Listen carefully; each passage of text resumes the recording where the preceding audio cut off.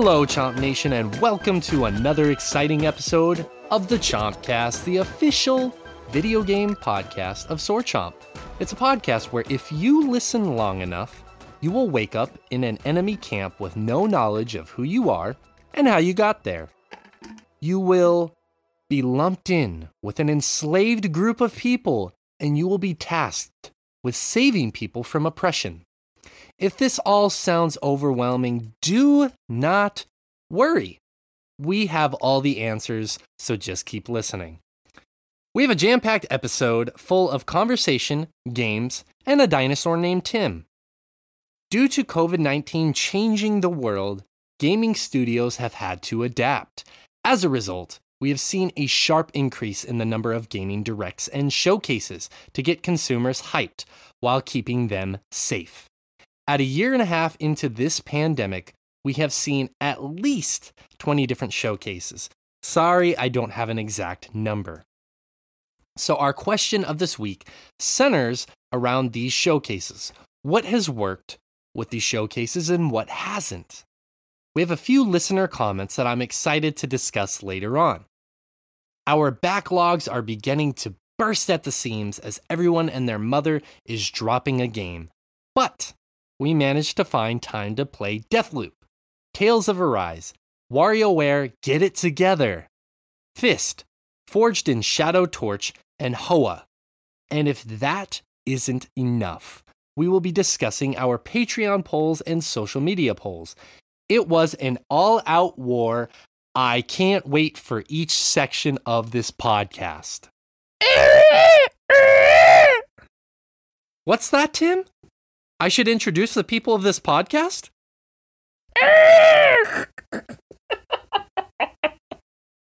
Good idea. First off, I'm Shay. It's a pleasure to be here. I am joined today by two of my good friends. First, we have Rich Meister.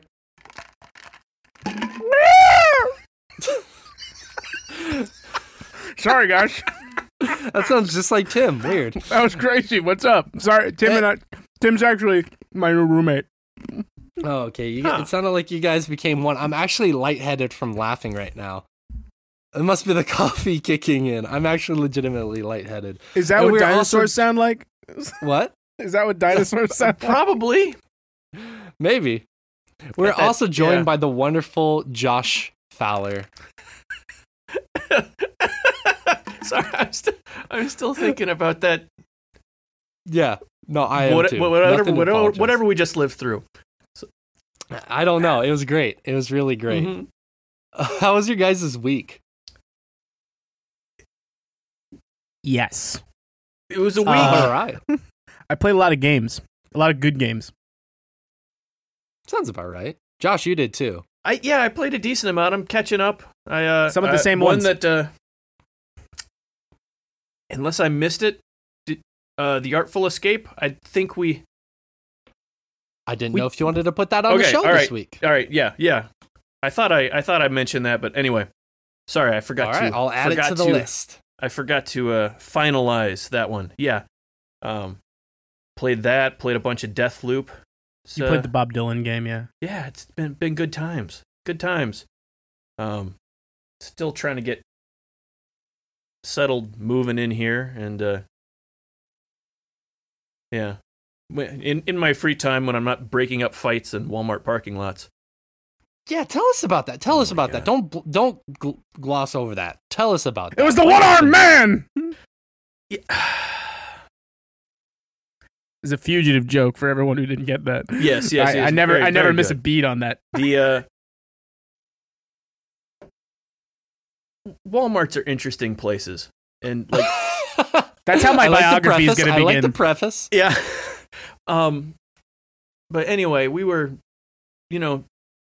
finished in Walmart, ready to go home, trying to get home, get some dinner, and go to bed. It's already late, and anyway, we're sitting there, and just kind of out of the corner of my eye, I see some guy like walking towards the passenger side of the car in front of me, and a person or the car that he just got out of, honking the horn kind of over and over again right behind him, yelling at him to get back in the car. That guy's wife trying to get him in the car so they could leave. Okay. So I'm trying to figure out what's going on here. Meanwhile, the older gentleman who's in the car, who Is going back to the car that the angry guy is trying to, who is yelling at. Apparently, there was already an older woman in that car who he was angry at. The first guy who's yelling. Anyway, So the old guy drops his card off. The old guy with one arm, that is, drops his card off, goes back over there, and proceeds to kind of shove this other guy back into his car, which his wife is the one who was honking and yelling at him to get back in the car anyway. Wait. So the guy with let me recap just to make sure. Yeah, no, sorry. There's too many people, too many players. There's a lot of movement. So yes. The guy Where's with the Harrison one Ford arm in all this? shoves the other guy back towards his own car. Yes, and back away towards from his own car. Okay, gotcha. We're still watching at this point. I'm just sitting in my car still. Anyway, he gets in the car. The old guy slams the door behind him, and the lady who was driving that car, apparently the young mother who's in there, who's that's her husband, who was trying to pick a fight, speeds off just out of the parking lot, trying to get out of there as quickly as possible. Okay. And at that point, you're like, okay, this is done. I'm like, We're good. thank God. It was just a yelling match. We're done. She slows down at the end of the aisle to turn out, and the guy's back out of the car. Just instantly. He's back out of the car, walking back towards it, and it's, oh shit, here we go again. He's coming down, the middle of the thing. I'm like, okay, no, I'm not, like, so at that point, I'm out of my car, walking between the two of them, trying to break up this fight. Are you taller than these guys? Are you like more physically intimidating than these guys? Do they look at all deterred by you?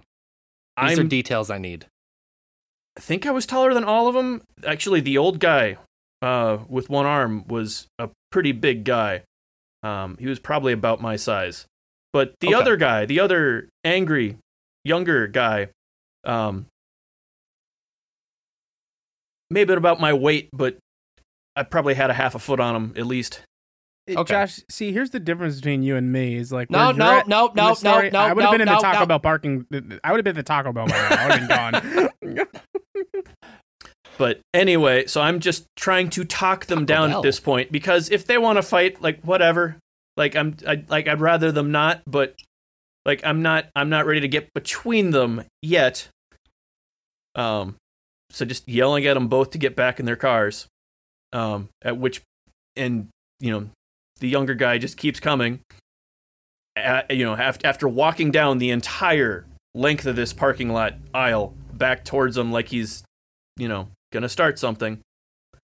Gets right up in the other guy's face. He shoves him back again. And then finally, after all that, rears back like he's going to do something, and the old guy just clocks him 3 good times. The one-armed guy clocks the other guy? Yes. After all of that, at which point I'm like, okay, all right, no, like we're gonna go separate them, and I proceed to do that. But I think the younger guy probably would have put up more of a fight had I not been there, because he seemed like he was very aware of the audience at that point. Yeah, he's playing to the audience. Yeah.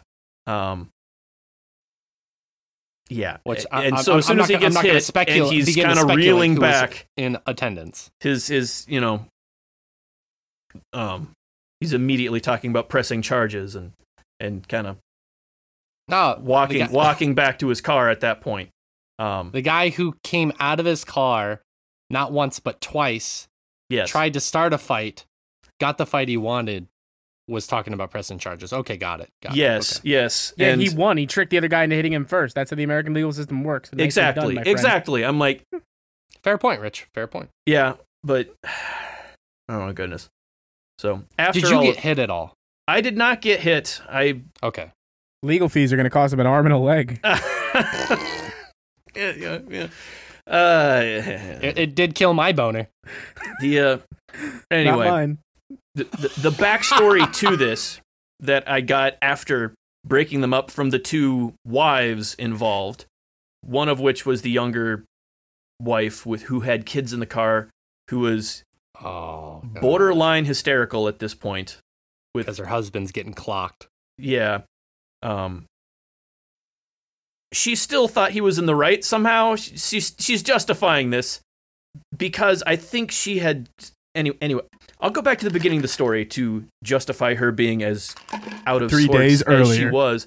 The part that I hadn't seen until, this guy's yelling and there's honking and everything going on. Before that point, they'd come down this aisle. Both families, the old couple and this young couple, they have the same car. And the old lady opens the passenger door to their car and scares the young couple. Scares the hell out of the young couple because she's getting into their car, and they were in it at the time because they had they were in the car, but she just that's our car. She pulls the door open, scares them. That apparently I didn't hear this, so this is getting it secondhand from the two wives who were kind of yelling at each other and me at this point. Yeah. Apparently she apologized and went back to her car, but that was not good enough for the younger guy, which is why he got back out of the car and was starting shit with the old lady, which was... What more did he want? I don't have any idea. I'm sorry. It's customary here at Walmart in North Carolina that if you accidentally enter someone else's car, you must blow the mail of the car that you accidentally entered. Yeah. So you know the customs. Yeah. But I mean, it is a ritual. It is a rite. Two different things, but we're gonna go with it. Yeah. Apparently, that's what started the whole thing. Was this old lady accidentally getting into the wrong crossover, the wrong white crossover, identical model. It was. Wow. Yeah. Huh. So that was that is. Huh. All right. Well, Josh, I'm glad you're okay. I'm glad you lent the old man a hand. We're gonna get so much mileage out of this one setup, for sure. aren't we? It's for sure. Yeah. For sure. It's so easy. Mm-hmm. Lady, and then we just make fugitive jokes for the rest of it. Ladies and gentlemen, my colleague, Dr. Richard Campbell. Mm-hmm. I like that voice. That's the scientist at the end of The Fugitive. Yeah. I definitely didn't have anything that interesting happen to me this week. So, Josh, I think you take the cake for the most interesting story this week. I guess. I was just trying to get milk. And the milk was fairly warm by the time all this was over because I just wanted lunch. Yeah. To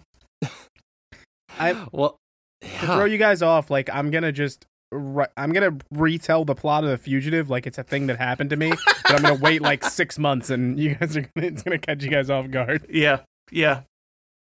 Okay, well, speaking... my wife was murdered over the weekend.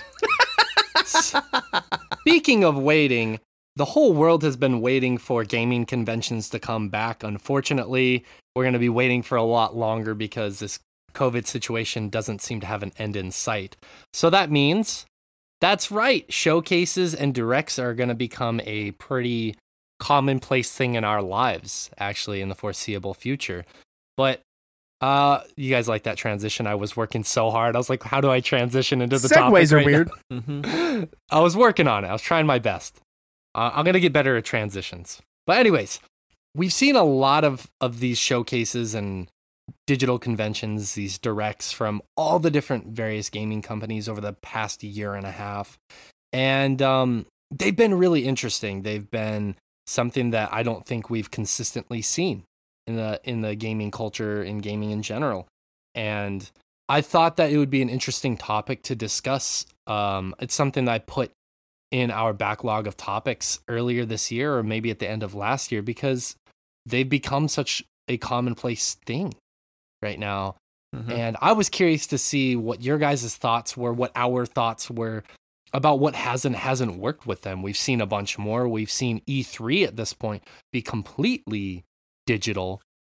And so I think that we now more than ever have a great experience of it, like a cumulative experience, and we can talk about it.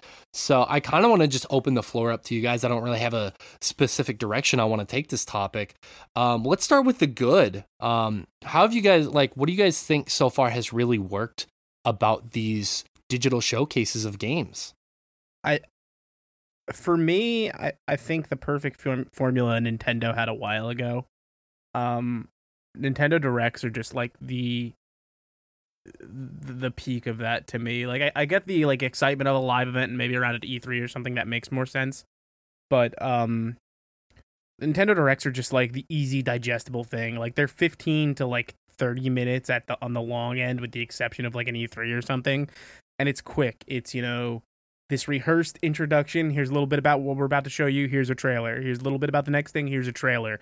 It hits. It's quick. It gets the information out there in a controlled and easy to digest way. And it's phenomenal to me that no one else seems to be doing it exactly that way. Like Sony flounders a little bit, but I think Nintendo nailed it a long time ago. That's like the most controlled and easiest way to do this. Yeah. I think part of that was due to them jumping the gun on this whole thing, because they've been doing that since before everyone else way had before to. This. Yeah. And I think the extra experience has definitely helped.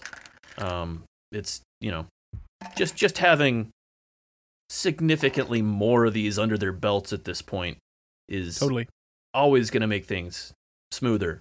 The experience has made a big boon for them, or given them a big boon, whatever the phrase fucking is. I don't know. But anyways, no, I really like that it's more bite-sized. One of the things that I didn't really enjoy about watching the streams of the in-person conventions that were happening is the faffing about. And like, that's what I experienced a few years ago at TGS, is when I went there, when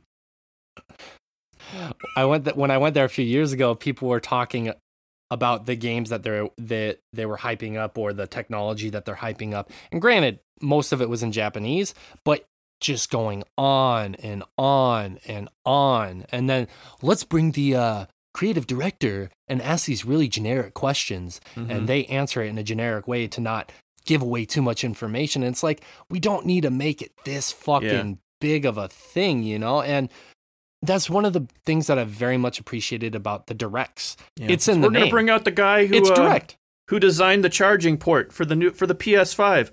Like, is it the same cable you've used since the PS1? It is. Here's 30 minutes on why we use the same cable. My name is John Q. USB-C. Let me try that again. Back to you, Tim. Thank you. Thank you. But no, I've appreciated that they've been brief, they've been to the point, and this is pretty much like Nintendo's been good at this. We saw the Sony showcase, the PlayStation showcase last week. It was about a week and a half ago now. That was I think that was their best one so far. The companies are doing a much better job about being brief and to the point. And if they have additional information they want you to hear, they put it at the end of the showcase. And I love that format. Yeah, there were a few that were still a little awkward during E3 this year, where it felt like they had timed these speeches out for applause, and there were just awkward pauses and breaks where they're like, oh, we're going to get a reaction here. When it's a digital Well, Josh, they were watching a lot of Blue's Clues. Yeah. They know. Steve gave him that idea. Exactly. Hey, do you want to help me out find this clue? You do? Great. Like, that's what they're doing at these E3 conventions. You want to give us a round of applause? You do? Please proceed. Are you guys excited to play Horizon Forbidden West? You are? Me too! Dude, if someone fucking did that at a direct, I want Jeff would Keighley to do that. I want Jeff love Keighley them. to host the Summer Game Awards like it's a fucking episode of Blue's Clues. Oh my god. That is what, okay. Can we do that is show, what they actually? need to do. Let's do that show. Let's us do it. Let's get a no, bunch no, of no, indie no, no, devs Rich. behind us, and we'll unveil their games, and we'll all dress like Steve from Blue's Clues. We need to do that. And then for the biggest game, fucking hire Steve and have him do it. Be like, we've been doing this for the past 20 minutes.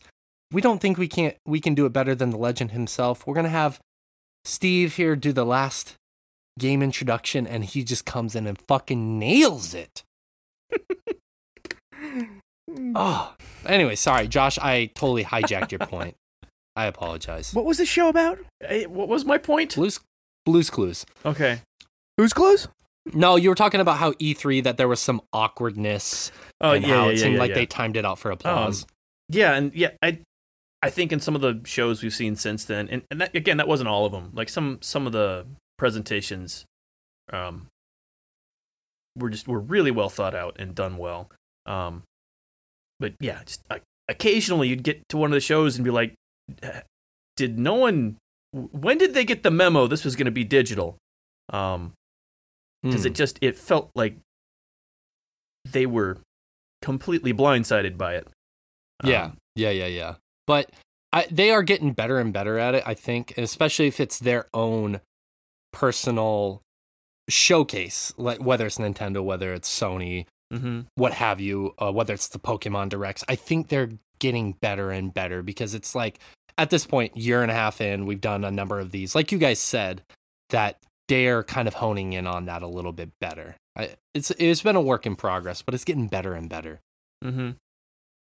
Another thing I really like is that it's kind of an offshoot of what we were just talking about. I don't feel as much pressure when I watch these showcases. Like when you're watching E3, it's hours and hours and hours. And it's like, do I have the time to devote to this? Because we all have adult responsibilities, the three of us and everyone else listening,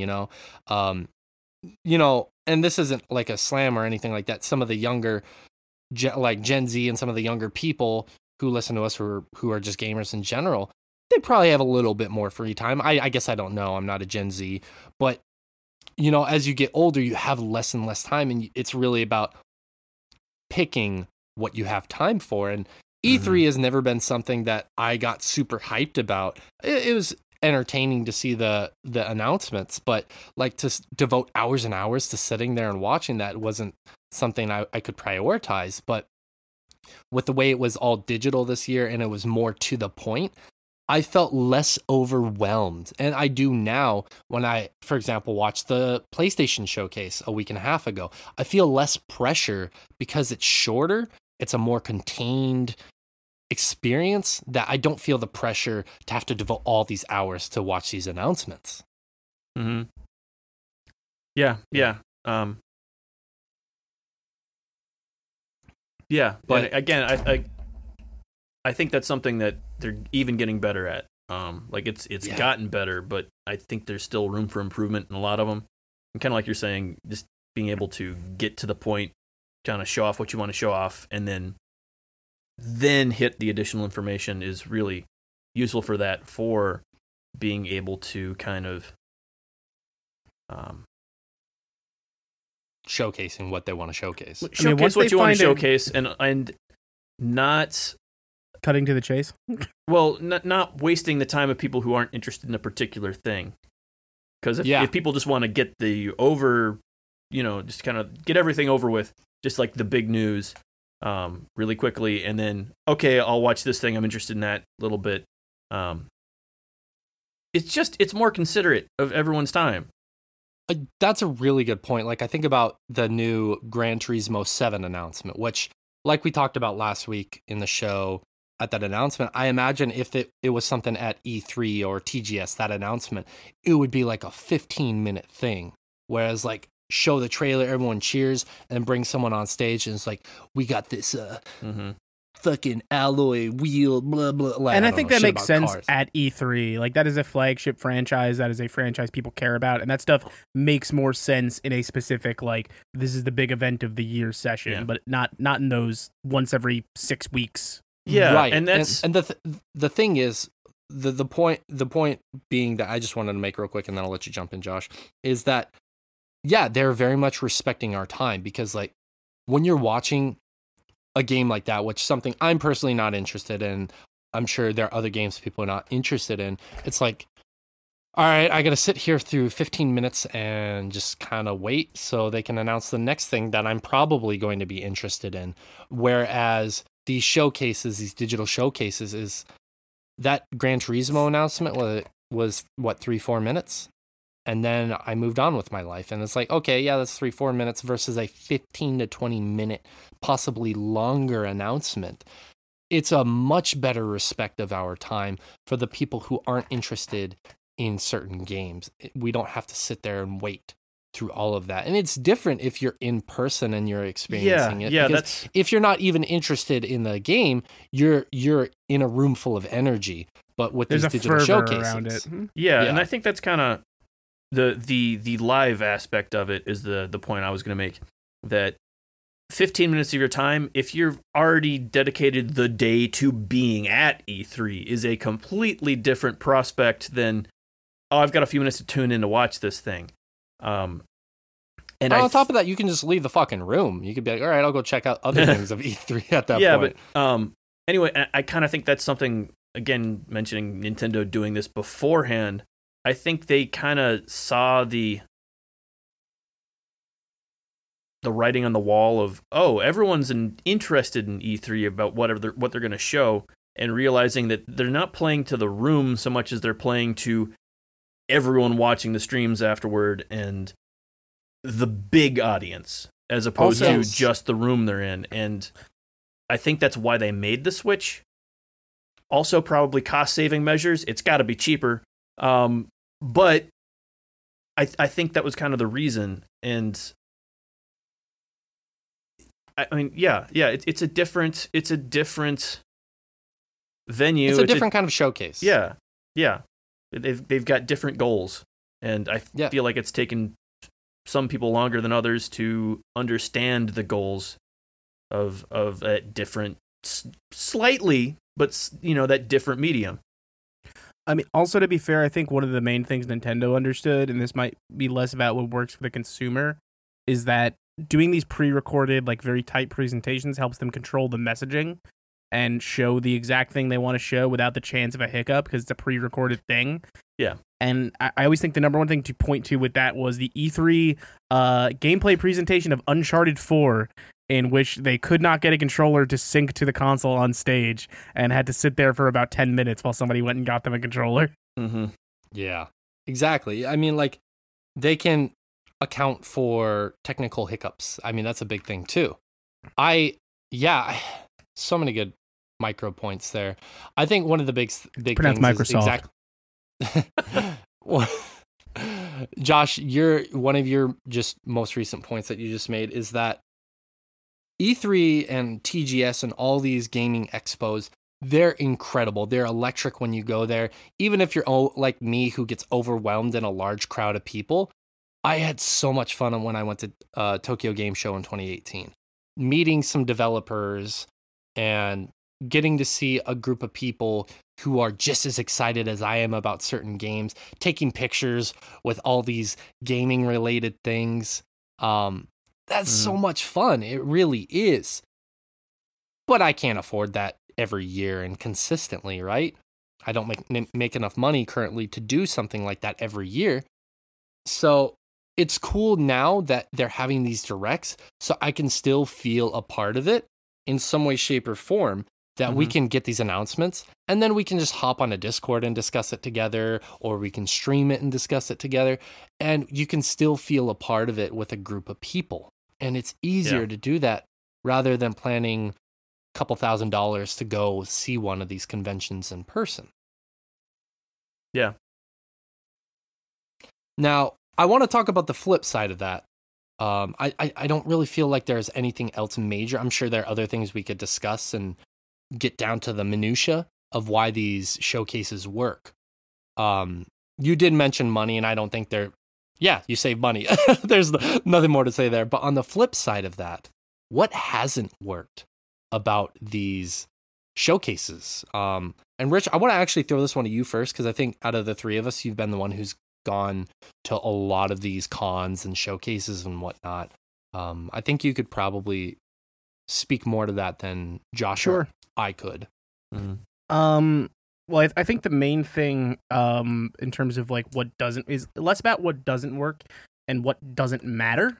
For one thing, what they found is, like I said, making those more direct, focused cutaways allows them to control the message, not to worry about any sort of conceived technical problems that might look bad to people, whether it's an actual problem or not, or just, genuine technical difficulties. They're allowed to put out this perfect image and this perfect message of what they're delivering. And again, from the financial side of companies like PlayStation and Nintendo and stuff are going to continue to go to conventions like PAX, I think, where it's more about connecting with fans on the floor, more so than an E3 ever was, because that's, up until recently, that's not what an E3 was, and shows like PAX already kind of eat E3's lunch on that, because they've been around for so long and attract so many people from different parts of the world. Whereas for the past few years, you've seen companies like Sony and Nintendo going, and EA being like, we don't have to be at E3, because they're realizing flat out they do not need to spend the money on a booth at E3 when they can go across the street, do the same show, and beam those trailers directly to everyone at home, and they're going to sell the same amount of units. No one is on the floor at E3 and deciding they're like, you know what, maybe I will check out that Mario when it comes out. Like, no, that's not happening to anyone. Not for a AAA title, at least. Not for those bigger end games that are going to sell millions of units regardless.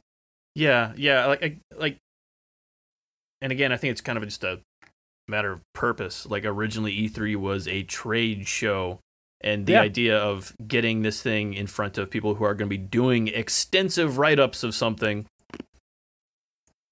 Yeah, you're going to want to spend some extra time explaining exactly what's going on there, so they can then relay that message to other people to give them a better idea of, what to get hyped about. And so it's kind of like a matter of telephone. You have to be much more clear about and much more verbose to make sure that there is information to then pass on. Totally.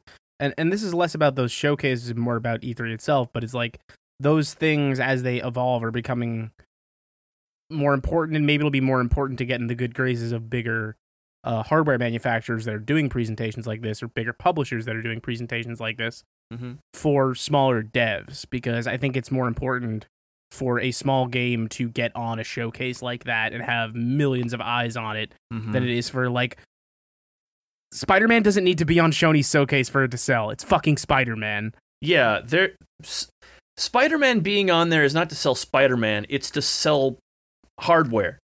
Yeah. Like, in a lot of ways, some of these big showcases are to sell hardware.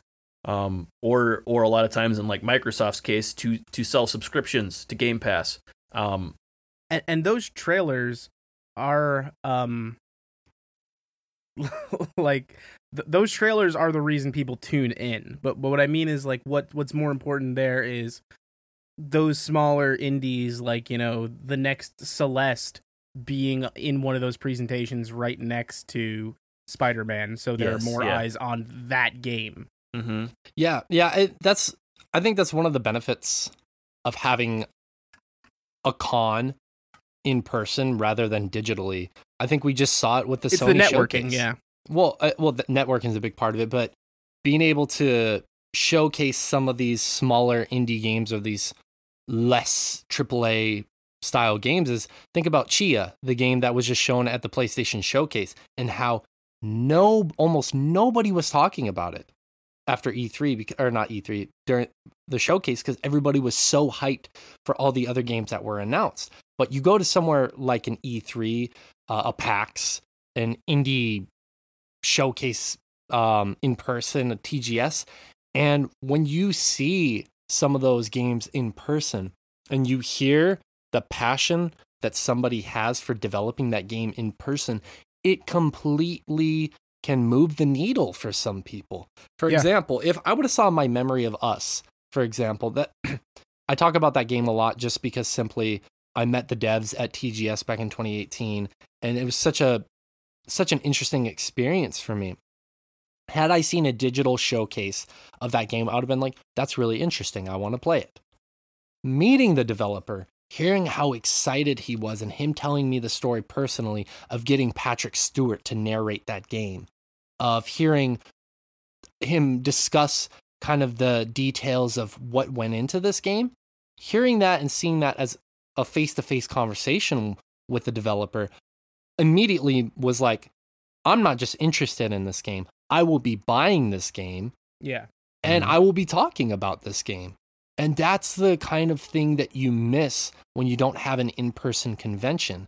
Now, it's kind of hard to do that with where it's like, all right, for 20 minutes, we're going to have the developer of God of War come into this little chat room, and you're going to get to ask him questions. Maybe 10 out of the 500,000 people are going to get to ask him questions. On top of that, 1,000 of the people are going to spam, Kratos has a big dick, doesn't he? Like shit like that, you know? It's a different kind of experience. AMAs have their own place, but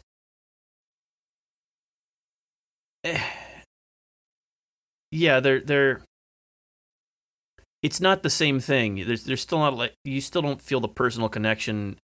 At least it feels more like a, I don't know, at least to me, I could be off on this, but it doesn't feel anywhere as personal as, even just like a 1-minute conversation with someone,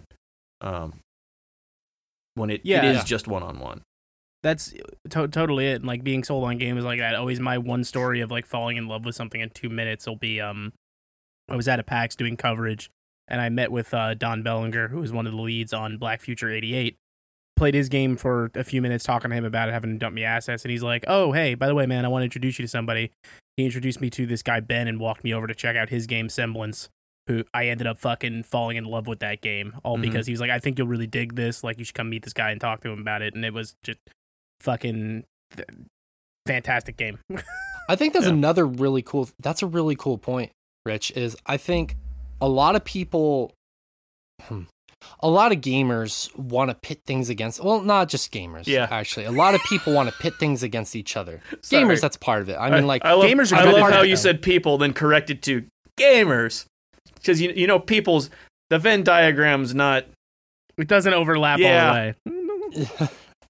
It's hard to delineate and differentiate there.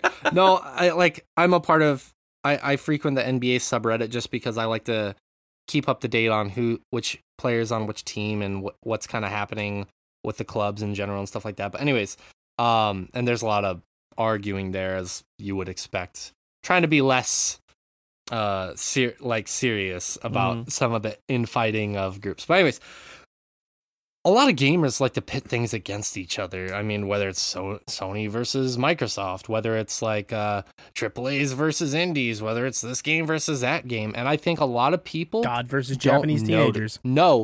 That don't go to these conventions. They don't realize that all these developers are actually trying to support each other because they all appreciate that everybody has this love and this passion for games. It isn't like, hey, I'm a Dota 2 developer, but fuck League of Legends. It isn't like that generally. I'm sure there are some people who are like that, but for the most part, it's like, dude, I'm actually a fan of what you're doing. Even though I work here on Dota 2, I'm a fan of what you're doing on League of Legends. I love the art direction that you're taking with this character, and it's this massive supportive community in the dev community, and it's the same with these indie developers too. It's like they're such big fans of games. Why do you think they got into gaming in the first place and gaming develop? That you get to see this in person, how they're supporting each other, and I saw that at a level in TGS, and it's really unique and cool to see that and kind of like break that wall, break that barrier that most gamers have. That wow, these guys are all really just supporting each other. I can't tell you how many times when like doing convention circuits like that, where I've been sitting down to talk with a developer about his game, and like at the tail end of our conversation before I take off for my next appointment, he'll be like, "So what's cool out there this year?" They're like, "When I have like 10 minutes to get out of this booth, what should I go see?" Like, Yeah. Man, even though I rag on big crowds of people, and it's sometimes really, really difficult to deal with in Japan because you have a lot of people in a really confined space, it being a smaller country and all, I do. That is one of the things I wished that TGS was happening this year. I'm glad it's not. I really am, because I would have probably not gone because it's unsafe, but I do miss going to. I miss that experience. It was so much fun. I do want to experience that again.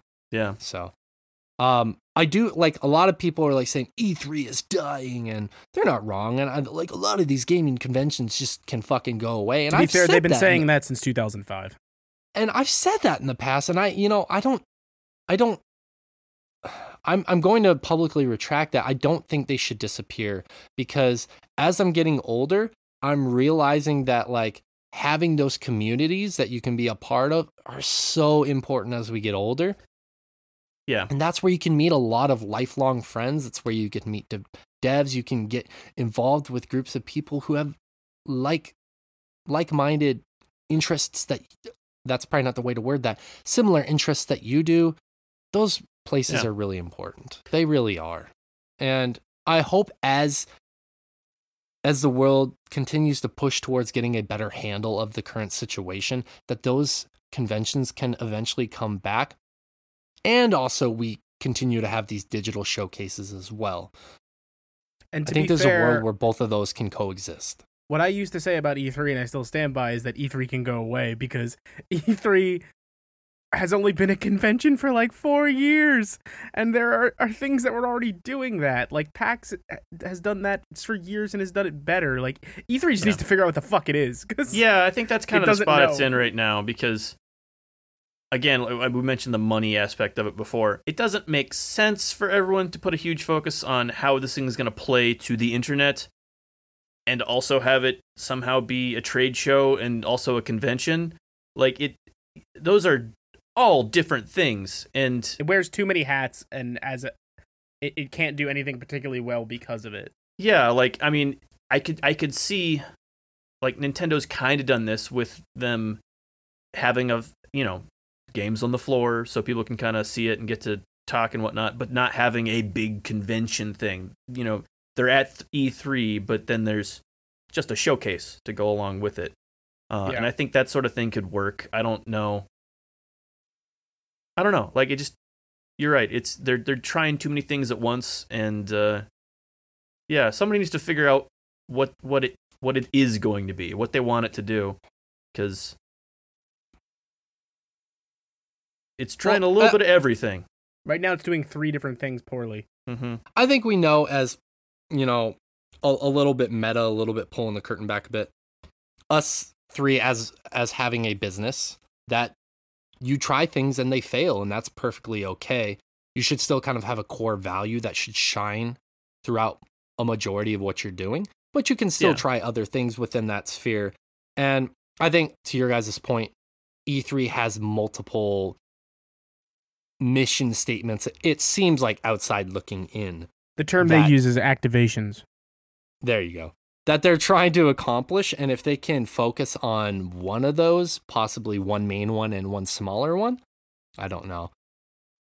I think that they would be better off for it, but we'll see. I think that, this break is probably going to be a good idea if E3 is to continue in the future in person, because it will allow people to brainstorm, and it's going to make people hungry again. It's going to be like, hey, if we're going to have this E3 in person, what do we have to do to get people in the door? You're going to have people who are going to show up no matter what, but you're going to want new people to consider coming to an E3 after gaming conventions being gone for 2, 3, however many years until the world is safe enough to start venturing out to these things again. Yeah. They're going to be hungry, and they're going to have all these creative ideas, and hopefully they can establish that mission statement and they can cater everything. By to this it. time next year, they'll be unveiling Fortnite 2 as we ride a loop-de-loop roller coaster at Jeff Keighley World, Ha.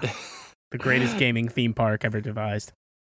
All right. Well, I'll hold you to, like, if it ends up happening, I will say, Rich, you are a genius.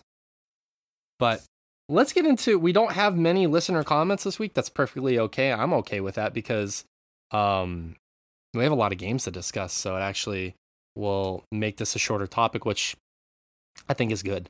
But every Thursday at the Sword Chomp Instagram, if you want to comment on the topic of the week, we love to feature your comments on the show. We love doing that. We absolutely adore getting our fans involved in what we're doing and having your unique perspective on whatever it is we're talking about. So our good buddy Tawny S, actually I'm gonna read JT Ruiz or Justin's comment first, as Tawny's references Justin's. In many ways, it's good and bad. Hosting a direct or web showcase allows the publisher or developer to have the full control over timing of the message. Rich. In addition, it's a hell of a lot cheaper than renting booths, making grand presentations, and sending employees all over the world to conferences. However, there is a sort of magic that a big conference brings. At a show, people who normally would not have crossed paths actually get to meet in person. Deals get made in very interesting ways. I think and hope the big shows stick around, but as a factor of convenience, I do love the directs and showcases. We'll see, I guess. And that's one thing that I didn't really think about that we didn't discuss is how this networking between devs and people who work at these companies can happen as well. I'm sure it can happen behind closed doors and DMs and stuff, but kind of like we said, the magic of meeting a developer and learning about their game and getting excited for it, there's something about meeting somebody in person, experiencing their charisma, their personality, and being like, this is somebody I'd like to work with in the future. Yeah. I mean, because as much as we'd experienced that going, talking kind of outside as we're in, trying to. Oh, but, yeah. I thought you were going to say, as we're trying to branch into the porn making industry and us meeting various porn stars. Yeah, but like, yeah, especially, devs meeting each other, getting ideas and, that leading to stuff. That's something that's fun. But yeah, networking is huge. It's something that in my 20s I absolutely hated. In my early 30s now, I'm starting to realize the benefit of that. As much as I still it's the only time I get to go to restaurants. Olive Garden. You guys want to go to Chili's? Olive Garden, because why, Rich? Because when you're here, you're family.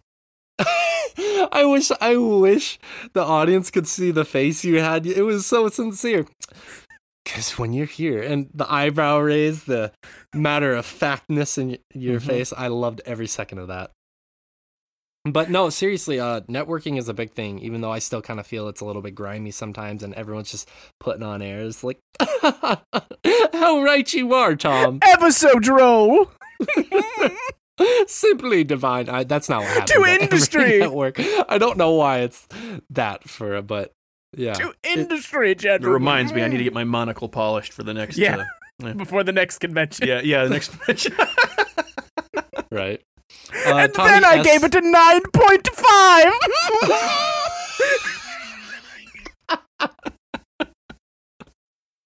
Just industrialist game reviewers. I want to go to a gaming convention and a developer be like that. Graphics card, well, we've got the best on the block. What did you block the 0.5 for? Sound design.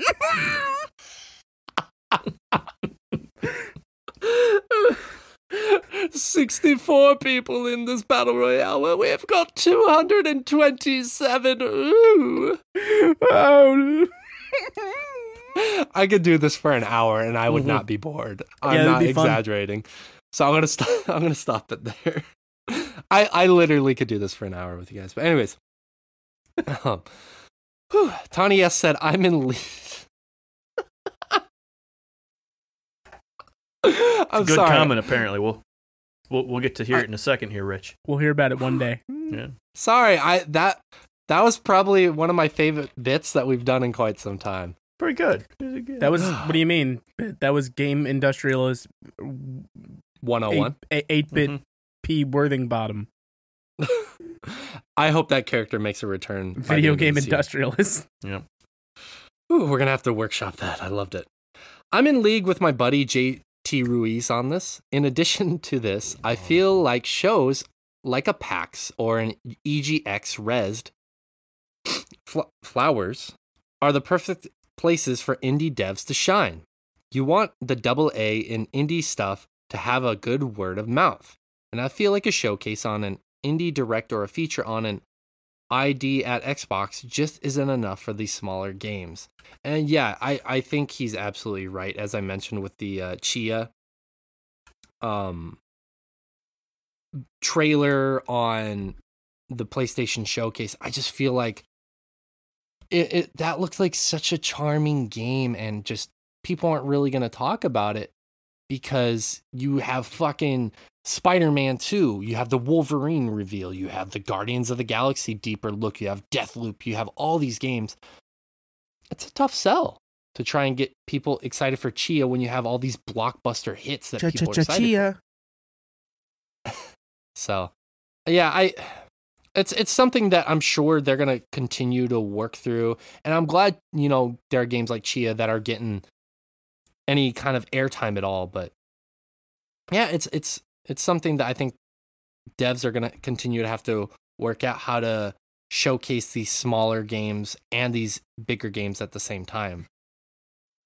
For sure. Yeah. Josh has a smile on his face as he's about to type something. No, you think I'm more of a tortoiseshell monocle or a gold rim monocle? You're definitely a tortoiseshell guy. Yeah, it's kind of was leaning that way. It was, yeah. Rich would be an elephant ivory tusked monocle kind of guy because he just doesn't give a fuck. Mm-hmm. Yeah, that's me. I got a whalebone toothpick. Mm-hmm. How about shark bone? Because I think that's the big thing right now. Sharks are in a sharp decline. Well, yeah, no, but this they don't have bones though. But this was the big thing when I got it in 1862. Kind of a floppy monocle. Yeah, it's lots of cartilage in there.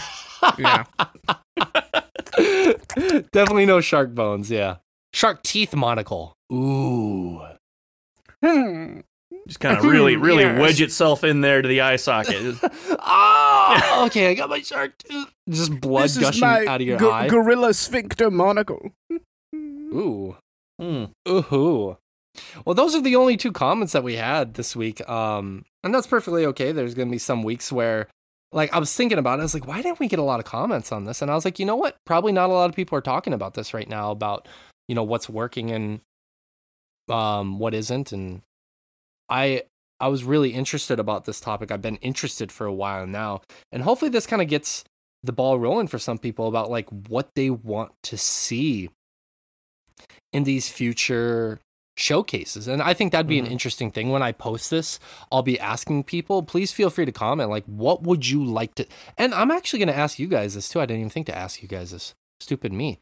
What would you guys like to see happen in future showcases and directs? I want them to beam the knowledge directly into my head. Well, that's not osmosis, but yeah, I get your point. Yeah, no, but more so, I just want more people to follow that Nintendo formula to a T. Like, let's not waste our time. Get the trailers up, get the information out there, and let's move on with our lives. Yeah. Nintendo has. It's not even just like a matter of like being effective. Like I feel like it's not even the showcase itself. It's the showcase followed by Treehouse formula that is so excellent about it, because you can watch the deep dive on the stuff you want to see. Yes. A lot more info on. And yeah, like it works really well. I'm sure there are other ways to do it, but it seems like they've hit gold on that, and so I would be absolutely fine with other people aping that. Just so we're, getting consistent quality in how these things are presented. The one slight gripe I have with that, I guess, is that I don't know if you guys watched the most recent Pokemon Direct, and that's kind of an offshoot of Nintendo. It was fucking bloated. There were a few things I was excited about, in that trailer, but a lot of it was like, check out our mobile game that we're working on. Let's talk about that for 3 minutes. I was like, don't really give a fuck about that. I like the one that helps me go to sleep. There's just a lot of I forgot about that until you mentioned it again. I'm like, yeah, they did do that, didn't they? Pokemon Sleep, baby. I'm in. God. The one where it helps you brush your teeth for children as well. I mean, I guess I'll also be using that one as an adult man. But like, so much of that smacks of, hey, we're now making Pepsi that puts you to sleep because we live in hell. Dude, my dad's been making Pepsi that puts me to sleep for 27 years. Oh, your dad puts Pine Sol in your drink too. Yeah. But no, like some of those showcases, even if there's like the Nintendo ones, more so the Pokemon ones, sometimes feel a little bit bloated. I felt that a little bit about the Nintendo ones from time to time, but for the most part, they are pretty brief. That is the nice thing, is like that last Pokemon one I watched, I think was 30 to 35 minutes. I actually watched it with one of the commenters, Justin. Him and I got in a Discord and watched it. And that's the long end of those things, is 30 to 35 minutes. So that's what I think is sweet. Like at E3, maybe they'll run 40 minutes, but that's it. Yeah, exactly. So, I mean, it was the higher end of those directs, which is nice. I mean, it's still somewhat respecting your time, even if it is a little bit bloated. Yeah. But I just wanted to make sure that we weren't skirting over that. Because, for me personally, I know that the last Pokemon Direct, I was like, for fuck's sake. Like, I was enjoying talking with Justin, and some of the announcements were awesome, but I was like, Jesus Christ. Yeah, I think some of those, like especially like the special interests ones, they drag their feet on because they're expecting everyone there to be, more or less gung-ho on the thing they're talking about. Yes, yeah, in for the long haul because, you tuned in for Pokemon. If we show you any Pokemon, you at least knew what was coming. But yeah, I think that would probably be my biggest criticism and hope of change going forward, is kind of the formula for how things are announced in these showcases. Like that Pokemon that I watched, there were some big announcements up front. It just dragged in the middle, and then at the end, they were like, "Oh, Shining Diamond and Brilliant Pearl." I think that's the title of the Gen 4 remasters or remakes or whatever. I believe so. Yeah. That was the big pretty announcement. Sure, that's the toothpaste I use. No, you use Gleaming Crest. Did you say Gleaming Cunt? No, I don't think. I thought you said Gleaming Cunt. That. I was like, what is that? You're a gleaming cunt. Thank you. Maybe that's the title of the show. No, it definitely can't. Yeah, it sounds like it's a great on ramp for our change it to gleaming runt. Yeah, but no, I hope that they kind of figure out a better ebb and flow of a lot of these shows. And I think that, for example, PlayStation's was fairly good. I know some people are complaining about the middle, and I don't understand why. I felt pretty entertained from beginning to end on that one. I hope that the directs and the companies start getting a better ebb and flow of what keeps fans interested. So, for example, I think about that PlayStation Direct. They had an awesome announcement right off the bat. KOTOR is being remade. Huge announcement right off the bat. And then they went into their Project Amnesia, a big unknown. Then they went into Project Eve, another unknown, but kind of action-packed. And then it led into a bigger announcement. And it had a pretty good ebb and flow, I felt like. And I hope some of these showcases start to figure that out better. Like, okay, here's a known quantity people really want to know. Let's insert something new. And before the fans get kind of bored or disinterested, another known quantity, like things like that. I hope they figure out that formula a little bit better and make it a little bit more seamless. A little comfort food for baby. Yeah, exactly. Baby want a bottle? Yes. Baby would like that. Like, complete tangent. Do you guys ever just like look at the world and the hellscape that we're living in, and you're like, I just want to nestle in someone's bosom for like an hour and just be fucking mommied or babied or whatever you want to call it. Even like anybody, men, women, non-binary, just want to nestle in a bosom for like an hour. We specifically asked you not to discuss your fetishes on this podcast. I'm sorry. Like it's a dude, it's like a recent fetish though. Like in the past year and a half, 2 years, it's been like I dream of just laying in a fresh pile of tits and just like not Pile of. I think you're a serial killer. Ha! Just those you know don't, what I mean. Those things don't Those aren't naturally occurring. piles. Okay, sorry. They're usually attached to a human. A pair of tits. A pair of tits. I'm sorry, I didn't realize I was talking to some fucking literalists here. But like just in a pair of tits, not for sexual purposes, but just to lay there and someone to just kind of rub my head, play with my hair a little bit, and just it's gonna be okay. You know, like, if you say do that, want a like, once pile, every 10 minutes. I am sure that for testing purposes, a lot of these real doll places probably have piles. Could you imagine that you walk into a warehouse and it's like, hey, over here's our pile of tits? Yeah. I'm sorry, what? It's this swimming pool we've just filled with silicone titties. Yeah, just like a ball pit. What's this door that a tit pit? A tit pit. What's this door that just says tit on it? Oh, that's just a room where the walls and ceiling and floor are made out of the same material we make the breasts on the dolls out of. Mm-hmm. Oh my god, that'd be amazing. A tit room or a tit pit.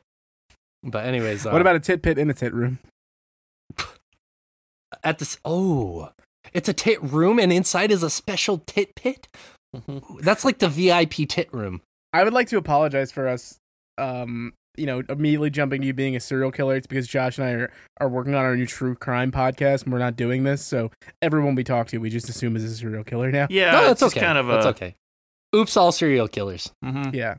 Yeah, that's the true part of it, is that we go in assuming that our subject is a serial killer, and over about 12 episodes we find out no, it was just a guy. Turns out we imagined all that. You guys are like narrating, and we watched him, and we watched him open his door, and we thought, ooh, this may be where the bodies are. And we watched through the window, and you're not going to believe. Find out next episode what we saw. And that's episode 11, episode 12. We're working on... He just and then he tipped his delivery driver. Off, drank some beer on his couch, and fell asleep like a sad sack of shit. So no, he's not a serial killer. He's just overwhelmed like the rest of us. You know what sucks too is like toward the tail end of episode 8, we were pretty sure we had solved the JonBenet Ramsey case, but it turns out none of those people we were talking to were involved at all. Yeah. We met this guy down by... Never mind, I'm going to stop there. Anyways, we're going to take a quick break. We need to go top off and all that jazz. Stay tuned. We're going to be talking about some games after this. You guys ever drink a JonBenet Ramsey? It's like a Shirley Temple, but with whiskey instead of vodka.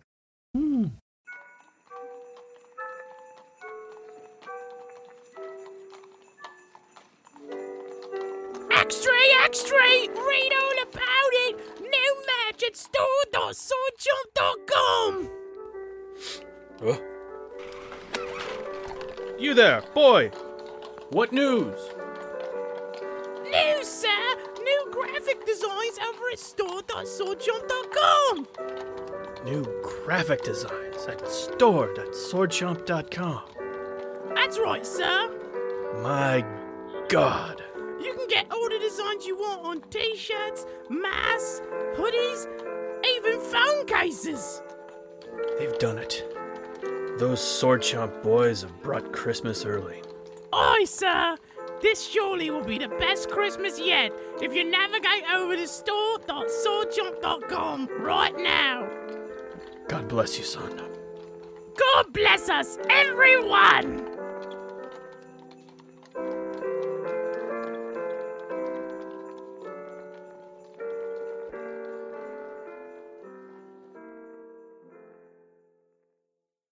So we are back from break. Oh man!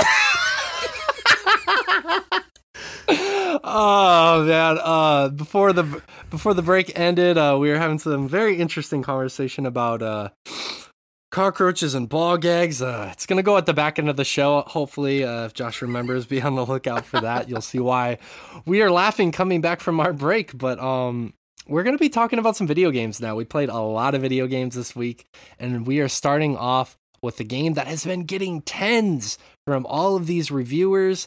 and some other stuff has been happening on reviews. We'll talk about that a little bit later. But Deathloop has taken the gaming world by storm. Arcane's newest venture. Rich, Josh, you guys have been playing it a ton, praising it in our WhatsApp chat. Let the world know what you think.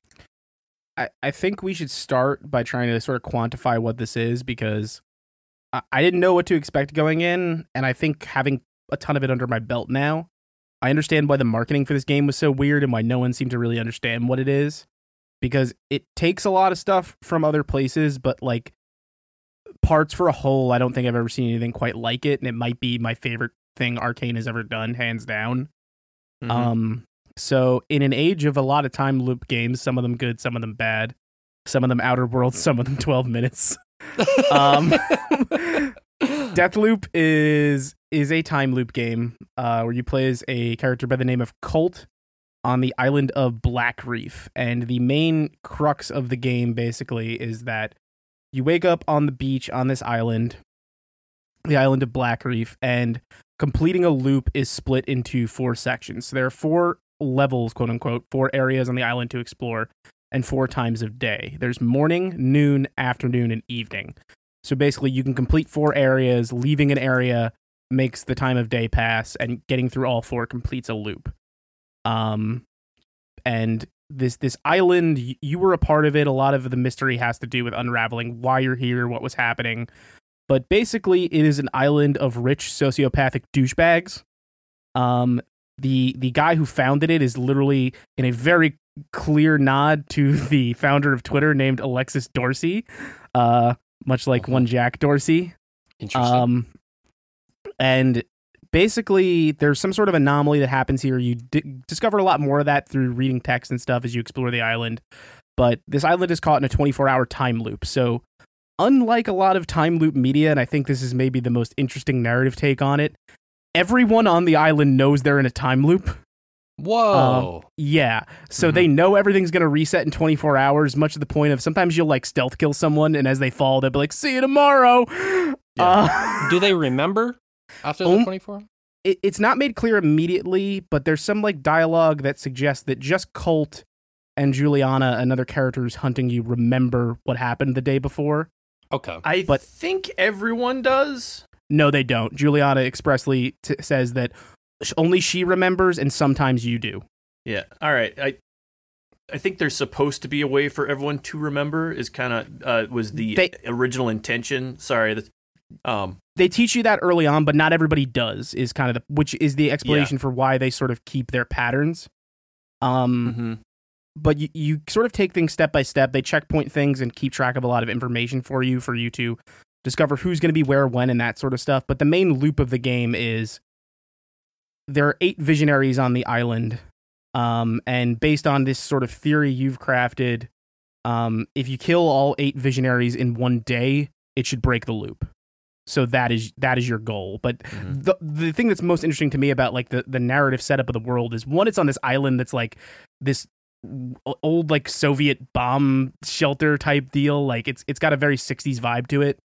And these people are out here doing crazy things because the reason they're here basically is because they are now effectively immortal, and they can quite literally just do research and party like there's no tomorrow for eternity. Yeah, like you can tell it's been advertised as like a getaway thing. Like, come here, do literally anything.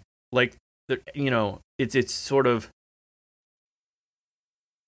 it's kind of their take on the here's an island where we hunt man sort of, you know, vacation thing for the ultra rich. Like, come here and you can kill yourself. You can do whatever and everything will be fine afterwards, which is and people again, are like, doing crazy shit because of that. There's like a section of the map where you'll find dudes launching themselves out of cannons because who fucking cares?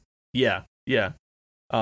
Which again is kind of why I initially thought I think everyone's supposed to be able to remember stuff, because the whole point is like this is a tourist thing that we're bringing in big money. It seems there is a possibility, but like the way Juliana seems to explain it is that not everyone always does, and they have to take certain steps during the loop to make sure they do, and you spend a lot of your time cutting them off. Yes, which is not really a spoiler here because it's how the game starts. You don't remember anything at the beginning of the game, and you're slowly remembering stuff as you go, because you, at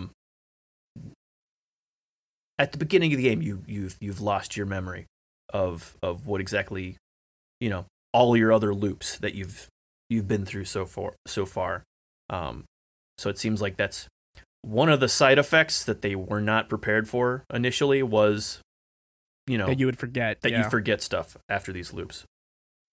That's interesting. It kind of reminds me, there are 2 Star Trek Next Generation episodes that reminds me of. Sorry. Mm-hmm. Most things in my brain always revert back to Star Trek. Yeah. There's an episode called Cause and Effect, where basically the ship is in a temporal loop. And basically they have to try and solve how to get out of this temporal loop before the ship explodes. And the ship explodes pretty much every time they reach the end of this bubble until they figure out how to break the time loop.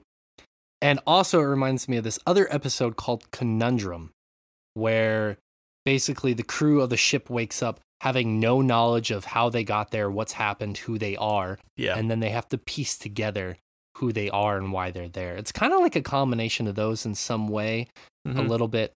Sorry, that's the amount of analysis I get what you're saying. I can add, but yeah, it sounds really fascinating is what I'm trying to say. I think the thing that's neatest, and I'm not sure how much time you've put in yet, Josh, is the way, like, there's so many moving parts, but the game does such a good job of keeping track of it for you. Like, even if you overhear a conversation, it'll add something to your notes about, like, oh, this person's going to be at this party in the evening. So effectively, there's 16 maps because there's 4 maps and 4 times of day, and they change based off the time of day. So, like, you might only be able to encounter this character, this building might only be open in nighttime, or this building burns down in the afternoon, stuff like that. Yeah. There's a, like, I've always liked time loop games. Like Majora's Mask was kind of got me hooked on that idea. And you mentioned this before, how this is like one of Arcane's like best games, and I think the combination of an immersive sim and a time loop, I think, is what makes it tick so well. It takes out the anxiety for me. It's Dishonored, where I don't have to like commit to how I'm going to play, because it kind of like it presents itself with that same Dishonored stealth, and it has powers. A lot of them are straight out of Dishonored. Like there's a blink ability that's literally the blink ability from Dishonored. But shit is going to go sideways fast in this game a lot of the time, and unlike Dishonored, where I feel like when shit goes sideways, I fucked up, this game more encourages you always to want to play it out. Yeah, just roll with it. Well, it's not just a matter of you want to; it's you will. Like there's no save scumming in this. The way the saving works in this game. But it also doesn't make you feel bad about that happening. Yeah. No, I think this idea is something that the genre has kind of needed, because there have always been multiple paths, ways to tackle different obstacles that you're facing in those games, and you don't ever really get to experience them in a playthrough. Like you figure out how you want to do something, and sometimes you'll wander around and be like, oh, I could have come in there, but you're not gonna go back. Like even if you go back out and come back in, like it's not the same thing. It's this gives you reasons to really learn the maps and kind of understand, okay, like I could get through there during this time of day. Like there are way more guards, but I could sneak through over here. And it like it that's something that I feel like immersive sims have always promised, but never really given you a reason to interact with. Unless you're just like a super hardcore fan who's going to end up replaying these things over and over again, which a lot of people are. But this bakes it into the core experience of playing through the game. And there's no like if you are going for that stealth routine, another thing I like is there's no like Dishonored need to hide bodies, because when you kill someone, they turn into temporal energy and disappear. Yeah, that's a nice, good narrative reason to not waste your time hiding bodies. So everybody just goes poof, just like in And I think the best Metal way to Gear Solid. quantify this, the best way I could think to quantify at least was it's equal parts. It's like Dishonored meets Groundhog Day meets Hitman. Mm-hmm. Yeah, yeah. I don't know. I think a lot of the stuff they're doing here just lends itself to immersive sims in a way that sometimes immersive sims, left to their own devices, can end up feeling stuffy. And this feels the opposite. Like, to me, this strips away all the stuff I didn't like about Dishonored out of Dishonored. And I like Dishonored, but there's I'm pressure to play it a certain way that this game does not give you, and I think that's really cool. Also, the world and the writing are really good. Like, the constant back and forth with Colt and Juliana is fantastic. Oh, it's really good. And I don't think we didn't talk about the other mode either, which is there's from the menu, there's there's the single player mode, which is break the loop, and then there's protect the loop, which is you could play as Juliana and invade other people's games and try and kill them. Yes, because the not the main antagonist, but kind of your foil through all of this is hunting you down. And she can randomly invade your game. Mm-hmm. There's rules to when she can and at what points, but it's either an AI or another living player can invade your game if you're playing an online mode. So you can choose to do that, to play as Juliana and go invade other people's games. Mm-hmm. Yeah, I think, honestly, I feel like a lot of the stuff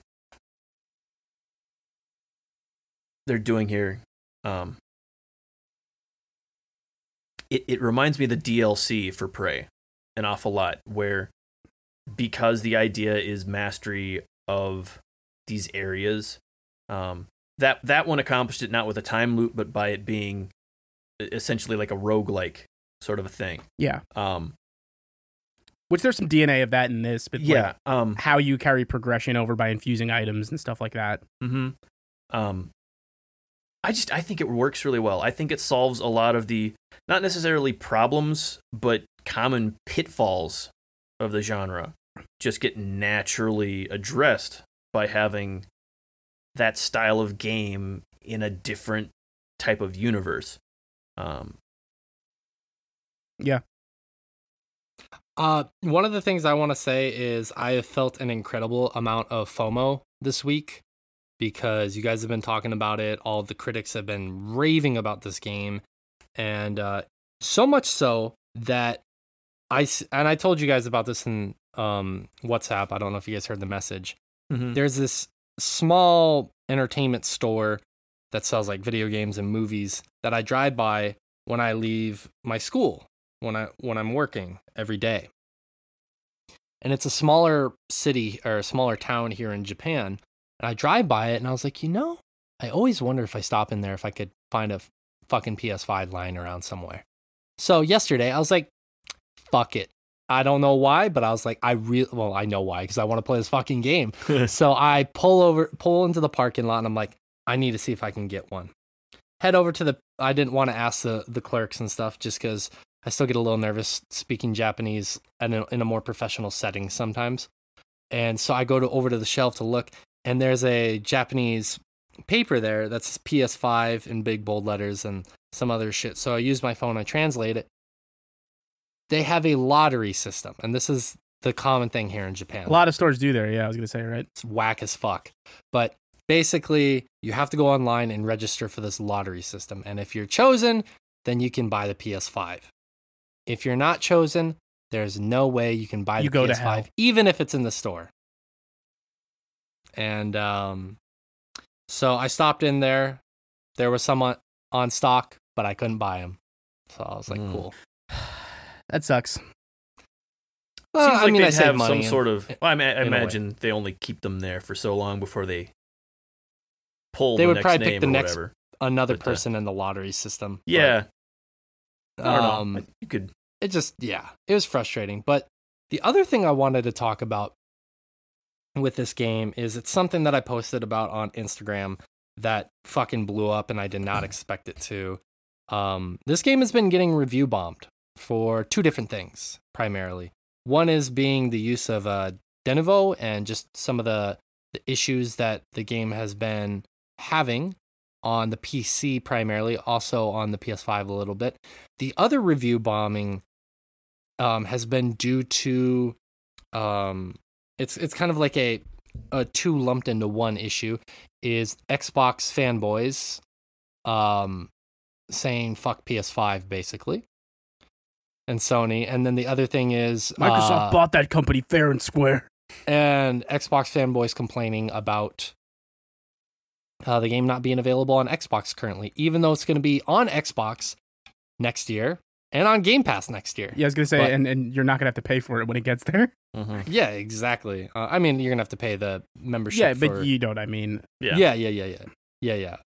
And I couldn't fucking fathom that that's the level that we're dealing with this. Not to get too much into a conversation about review bombing. We can do that, address that another day. But my first curiosity was, now, have you guys had some of these technical issues that have been being discussed in the reviews? I don't know if you've seen some of the lower reviews on that or not. But have you guys had some of those technical issues? I mean, I've yet to have an issue. Yes-ish, but that's because I'm picky. One of them is that the way it handles inputs is frame rate based, and so it does some weird things with smoothing your inputs if you're not running at a multiple of 30. So you can, 30, 60, 90, 120 frames per second. Otherwise, right. It'll smooth your inputs, which doesn't really matter. I locked it to 120, so I'm not, whatever. So I knew that was an issue going in, so I just, set the frame rate cap on it, so it wouldn't screw with my inputs.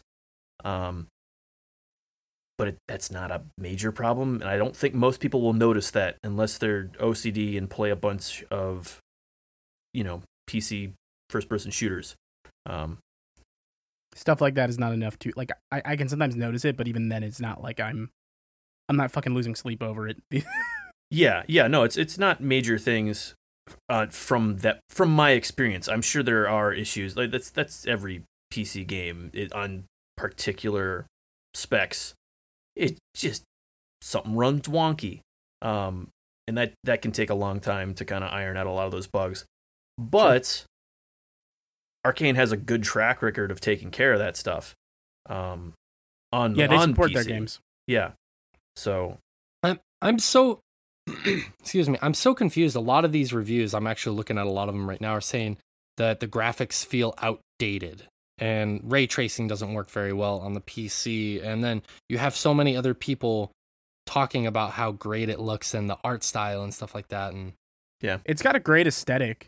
Like, and it's those sort of like almost flat, but like popping colors. Like, yeah, like that sort of 60s and 70s, like disco look to it. Yeah, it's very 60s, 70s. Like, it's like early Bond in a lot of its in a lot of its visuals. I wouldn't know for the ray tracing thing, because again, my stance on that is don't ever fucking turn on ray tracing. It's gonna tank your frame rate for no reason. Like, and games have figured out how to make things look really pretty without it at this point. I don't know. I think we're about 2-3 graphics cards away from there being a reason to turn on ray tracing, but I don't know. Fair enough. I don't know. So I'm not going to tell people how to live. If you want to, go ahead and try it and deal with the issues. But yeah. Okay. So it's just interesting. Yeah, like I said, we're not going to get into the review bombing thing of it. Maybe that's something we'll do in a few episodes, kind of having an updated conversation about that, because that's such a hot topic right now. But yeah. Cool. Deathloop. I'm excited. When you guys haven't finished it, right? No, I'm kind of. I was taking my time on finishing up another thing. I'm definitely not taking my time. It's hard for me to put down, but I had a couple of things I wanted to get off my plate first, and now that's kind of priority. Is this something you guys would be like moved to try and do a Chomping After Dark on? You guys think that it warrants it or not as much? Possibly. There's a It's- lot, though. It's a lot of moving parts. Yeah, I think it could be interesting. I don't know enough about the story yet to know. I've talked to a where it's few gonna other land. people too, and it might be a difficult one to address because the way this thing feeds you information, I can't imagine anyone will have the same path. Oh and yeah. I'm also yeah. wondering if there's more than one way you can end it, or if there is one final funnel you get pushed into. Gotcha. Okay. Yeah, in I a was just lot of curious. other games, they're pretty open. So I don't know. Okay. I'll have more information when I have more information. Is kind of where I'm at. We kind of need to finish it before we can say if that's even something that seems possible. Yeah. Gotcha. Yeah. Okay, well, I guess that we'll might just be a rabbit hole. That It might be 4 hours long if we decide to do it. yeah. Okay. Well, we'll check back in with you guys next week on that game then. Mhm. Next game we're going to talk about is Tales of Arise. This is a game that I've been very much looking forward to ever since playing the demo.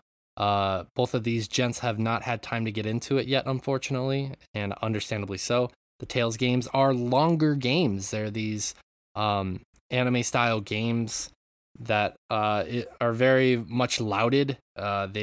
I think this is a 17th entry into the main series at this point. And Anime? What are you, me? exactly. So I have, like I said in the past, I have a little bit of experience with the Tales games. I've seen my friend play Vesperia, and I tried it out a little bit. Pretty fun game. I played a little bit of Symphonia on my PC. I've seen the ending, the last 2 hours of Berseria. A friend of mine was streaming that, and that's about the extent of my experience with the Tales games. So I didn't have a lot of experience, and I've always wanted to play them, just never prioritized them. And when I played the demo, I was just blown away at how gorgeous the game looks and the tech. I can't remember his name. I don't know, Rich, if you remember the name of the guy who left the studio. He's worked on pretty much all the Tales games before that. Do you remember his name? I do not know that off the top of my head, no. Yeah, I don't either. I'll look that up here in a little bit, but or Rich, if you can look it up for me while Yeah, let me see if I can find out. gab. He left the studio, and so this is the first game without him at the helm.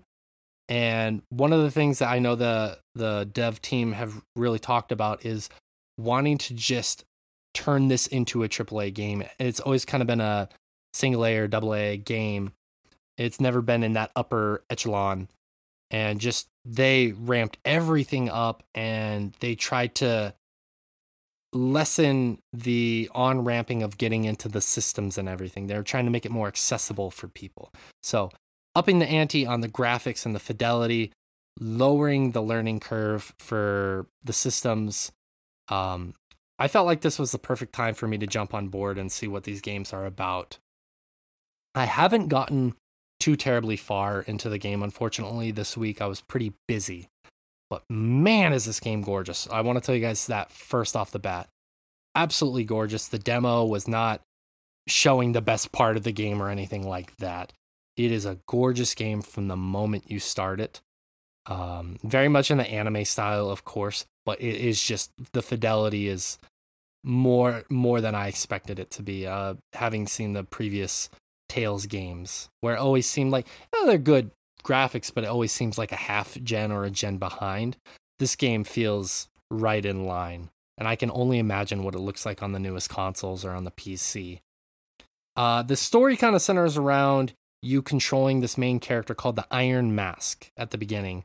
He literally has a mask that completely surrounds his head with 2 little crescent slits, and it completely encapsulates his head. He has amnesia, of course, as we joked around a few weeks ago. Mm-hmm. Yeah, as most main protagonists do in anime and anime-like products. And he is in a slave encampment. He is a part of a race of humanoid species, pretty much humans, that are enslaved by this other group. That whenever they use this special kind of innate magic, their eyes glow. And so they have basically enslaved these quote-unquote lesser human species. And it's pretty dark at the beginning. Like, not in terms of actual lighting sources, but in terms of story, it's pretty dark in the beginning. You see children being enslaved, and there's implication that these children are abused by this other species of people. And of course, the Iron Mask comes in to kind of stop the child abuse and stuff like that. And there are inklings of a revolution happening, and there's an old guy who kind of tells you to look out for the right moment to lead that revolution. And then, lo and behold, the revolution comes knocking on your door at the least expected time, quote unquote. And hello. You kind of go off with that revolution, and that's the start of the story. I'm not going to get into it much more than that, because then that kind of curtails into something we do on Chomping After Dark. But that's the premise. That's the very, very basic setup. It goes off so many directions from there. The combat, one of the things I really want to talk about is the combat, because I know that it is, like I said, it's an easier combat system to get into. You have slashing and blocking, of course, and dodging, and your buttons are mapped. The more characters you get to play with, you can use 3 abilities of your own as the main character or the character you're controlling, which you can choose those abilities.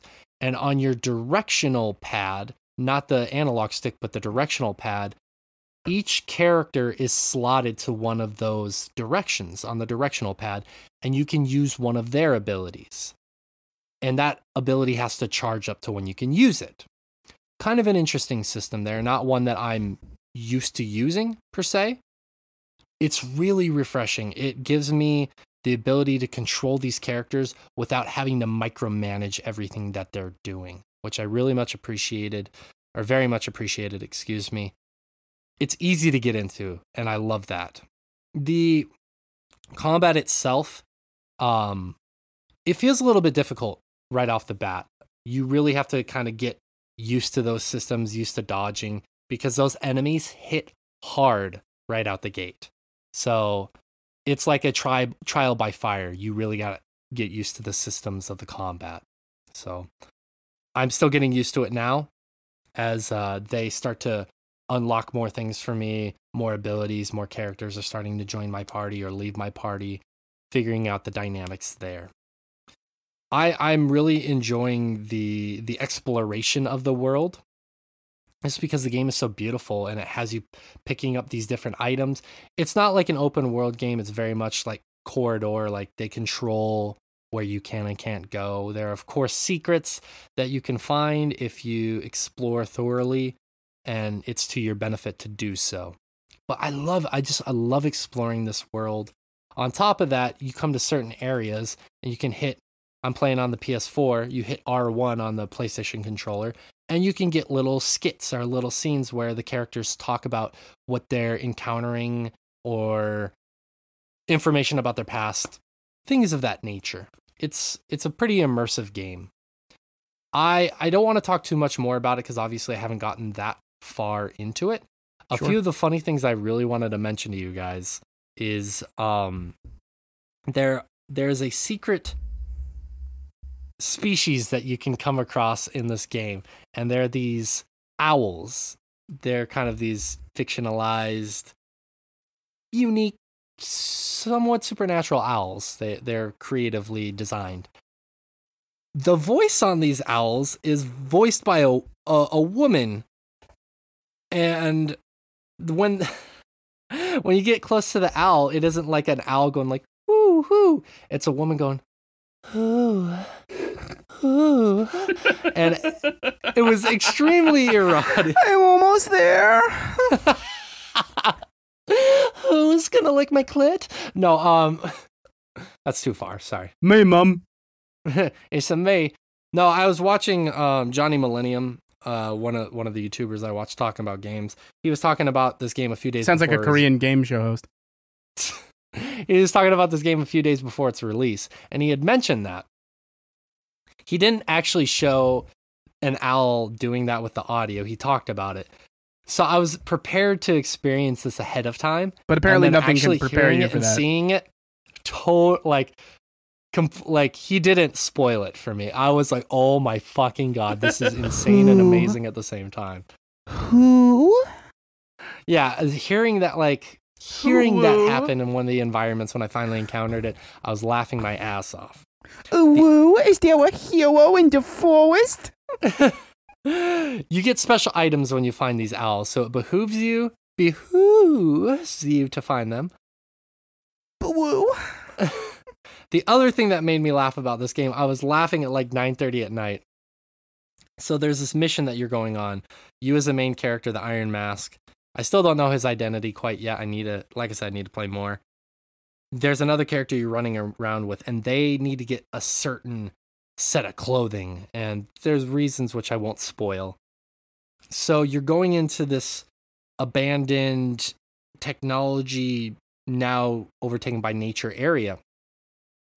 So the character goes to put on the clothes and comes back out, and the Iron Mask, he's complaining about like, why are we looking for these clothes? Are they really that important? The character walks out of the changing area, and Iron Mask lead character gives this hilarious shuddering pleasure sound that I was laughing my ass off. He's like, oh, out of nowhere. And I was like, what the fuck is going on? Like, They just got to the swimsuit episode of the anime. Yeah, you can this take game is just full of eroticism. you can take the Yeah, it's anime an out of the anime. hentai, but you can't take the hentai out of the Hentai anime. out of the anime. No, Yeah. for real. I was That's like, our this game slogan is so here. serious, addressing these serious issues of like revolution and oppression and slavery. And And butt of course, sex. you still got to get in there the orgasm owls and the shuddering main character when It is anime. Mhm. Yeah. At its core element, it has those funny things. You don't have like the nosebleed shit or anything like that as of now. Yeah. It is that brand of JRPG. Tales definitely falls into it. It's like I've been playing for a while. Like in the back, I've been playing a ton of the Trails games, and like they sure do. It's like political intrigue and warfare, and then just every like 3 hours or so, you get one of those scenes where you're like, why are we doing this? Dude, seriously, yeah, very much that. But no, I've really enjoyed the game so far. I definitely want to get more into it this weekend. I have a 3-day weekend, so I'm going to be pouring some more time in. I'll have a lot more thoughts next week on Awesome. it. Mhm. Just If wanted time- to briefly talk in a about as much as I could. Perfect world. I might find time to get into it before then. So with any luck, I will, and we can talk about it a little bit. That'd be Yeah, great. fingers crossed. I don't think I'm going to finish it by next week. Obviously, I'm hoping to put a I decent. doubt those games are long. If you did, good for you. But I wouldn't be surprised if you can't find the time. No, I want to put a decent chunk of time in, and then kind of like I was telling these guys off the air, kind of put it aside for a little while so I can get to some of the other games that are dropping, that are dropped at the end of this week that are going to be dropping here in the next few weeks. So Out of I have to curiosity, partition my time effectively. I'm plugging this into How Long to Beat. Mhm. Oh, that did you find out who the If anyone's beaten it yet, I to think you submit might it. be Yeah. might be talking about Yoshimasa Tanaka. I'm not 100% sure. that sounds familiar? Main story for Tales of Arise on How Long to Beat is 38 hours. Main plus extra is 52. Completionist is 66. Yeah. It's actually Yeah, not as I'm long as I not- expected. But Yeah, those games are pretty fucking long, so I'm not surprised by that at all. But yeah, I don't think I am going to be able to sit down and beat that game within the next week, and other games coming out, but I definitely want to put a decent amount of time into it so I can speak a little bit more eloquently about how it develops. Absolutely. So I look forward to hearing more. all right, let's move on to the next game that I know you guys, especially Rich, is going to be excited to talk about. WarioWare Get It Together. It's more Rich. time, friends. How are you excited? Or how excited are you, rather? How are you excited, Rich? Come on. I was very much so. I was very excited for a new WarioWare, which is where I should say I'm kind of tepid now.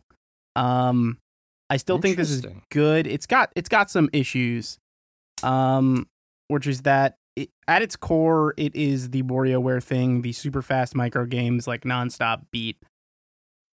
This game is titled WarioWare Get It Together because its main gimmick is some sort of co-op focus stuff. mhm. I think trying to do the co-op stuff is where it falls apart a little bit and comes up short. One of the big changes are in past WarioWare games, as people might remember, there's always sort of like a straight interface on a microgame by microgame basis. Yeah. This is a little bit more character driven in that you choose who you're playing as, Wario or another one of his Diamond City pals, a group of people that I don't know why they hang out together. And they all control completely differently. Like Wario moves in all directions on his jetpack, and he attacks in the direction he's moving, and you have to use the way the character functions to solve the micro game, and I think that's where the first issue comes in, because I feel like in certain micro games, some of them just don't work. Yeah, and they actually mention that after you beat the game, there's like a little thing that shows which games, are so best you for can what practice characters. them, which is something they've done before. Yeah. But they show for this game, like which characters are better at it and which ones are going to have a really hard time with it. And the idea is that for like each collection of mini games, you'll kind of pick a crew. These characters are best suited for this. that suits the challenge. I think the way that actually plays out for the most part is that some of them are just better at everything for the most part. Like Wario is probably the best all-arounder option. Like he can really handle pretty much anything without much of trouble. Mm-hmm. There's two sets of characters that I think are like the weirdest choices to me, which is again that weird focus on the co-op stuff. There's two sets of characters that work identically in the way that they only really work in multiplayer. One person can only shoot to the left, and one person can only shoot to the right. But to sort of go back to what I was talking about, all the micro games work and all the fun of WarioWare is there, but I played a bit. I got a chance with a couple friends to sit down and do it in co-op, and WarioWare has always been a multiplayer experience for me at like parties and stuff, but in more of a competitive sense of like, let's see who can get the farthest. Yeah. WarioWare tasks you with like looking at a thing and really quickly getting a handle on it and like understanding it, and it is a game of failure and repetition. When it's not moving at that correct speed and there's like this weird cadence where multiple people are trying to figure it out and one person's getting it and one person's not, it grinds to a halt and doesn't really work. Like, it's a game that's trying to tout, like, look, we made it co-op, but it still works best when it's single player, and that feels weird. Yeah, I've noticed that with, I think part of it is that you're learning new games, but also with like each new stage you're also learning a new character. So like, how do you even move through this thing?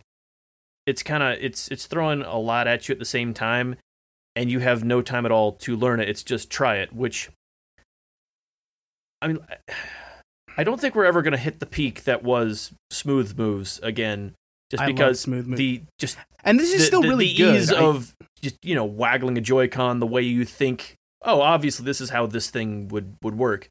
Yeah.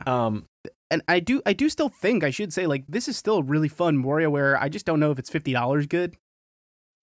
Like, I think when it's like down to 30 or something, it might be more palatable for people because it's got more problems than I'm used to WarioWare having, and that big like co-op cell just doesn't work for me. Like, at its heart, it's still single player Wario at its best. Yeah. And there's straight up characters I've written off being like, I just don't like playing as this person because, like we were saying, you'll encounter certain mini games where it's like, just as an example, this character isn't necessarily a problem for me, but it'd be like, I don't know how I could possibly solve this as cricket.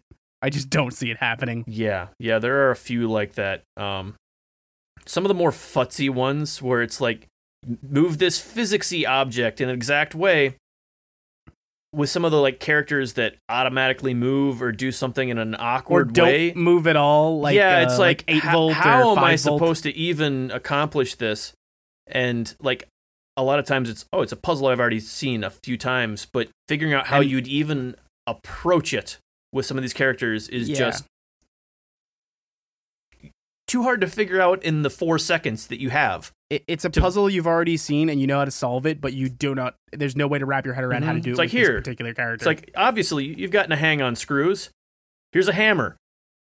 Like, yeah, it's give wild. this a shot.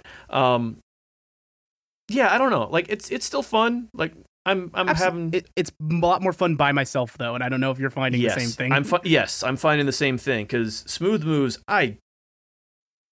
that's a game that you just turn on and leave on. In that the was a background. launch day game, wasn't it? Because I remember setting up my Wii and playing Smooth Moves almost immediately. I can't remember if it was launch day or not, but I know I had it for basically definitely the entire launch window at the very least. I feel like I had it. I don't know. I'm trying to remember if it was or not because I know Wii Sports also kind of lived in the machine for a long time there as well for the same sort of turn this on and have it in the background of a party, sort of a thing. I should say though, the narrative bit, like past WarioWares, is short. Like I beat it in like one sitting, but it's still super good. Super weird, dumb writing. Yeah. The basic hook is that WarioWare Inc. is producing a new video game, and the entire Diamond City crew is sucked inside, and Wario and crew now have to go through cleaning out all the bugs to fix the game. And there's some super weird, great character moments in there where Wario is only enticed to stay because of the promise of treasure, as Wario would do. Yeah.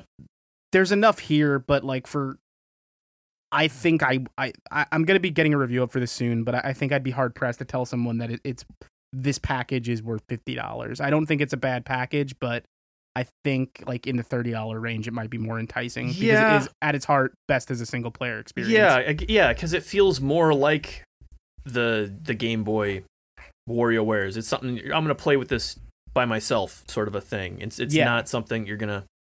Or like the thing is, if I took it out at a party at this point, I wouldn't even take it out in the co-op mode. I'd be like, let's just take turns and see who can get the furthest and like go for scores, because that's the fun way to play WarioWare at a party is competitively. All right. Other quick thing there. I think we kind of hit all the main points there, but the game's a little buggy as well. Like this, I've had it crash twice on me now. I can't say I've had that. Only game I've had that happen with on the Switch, but yeah, since I've been playing it, had it crash twice. Where it'll kick you back out to the menu. I probably need to restart the Switch at some point and see if that takes care of it. But maybe fine, I mean, and then it'll just, I'll be back in the menu. Maybe they'll push an update that'll fix something. Who knows? Like, I mean, I 100% believe that's happened to you. I can't say I've had the same experience. Yeah, no, those sort of things are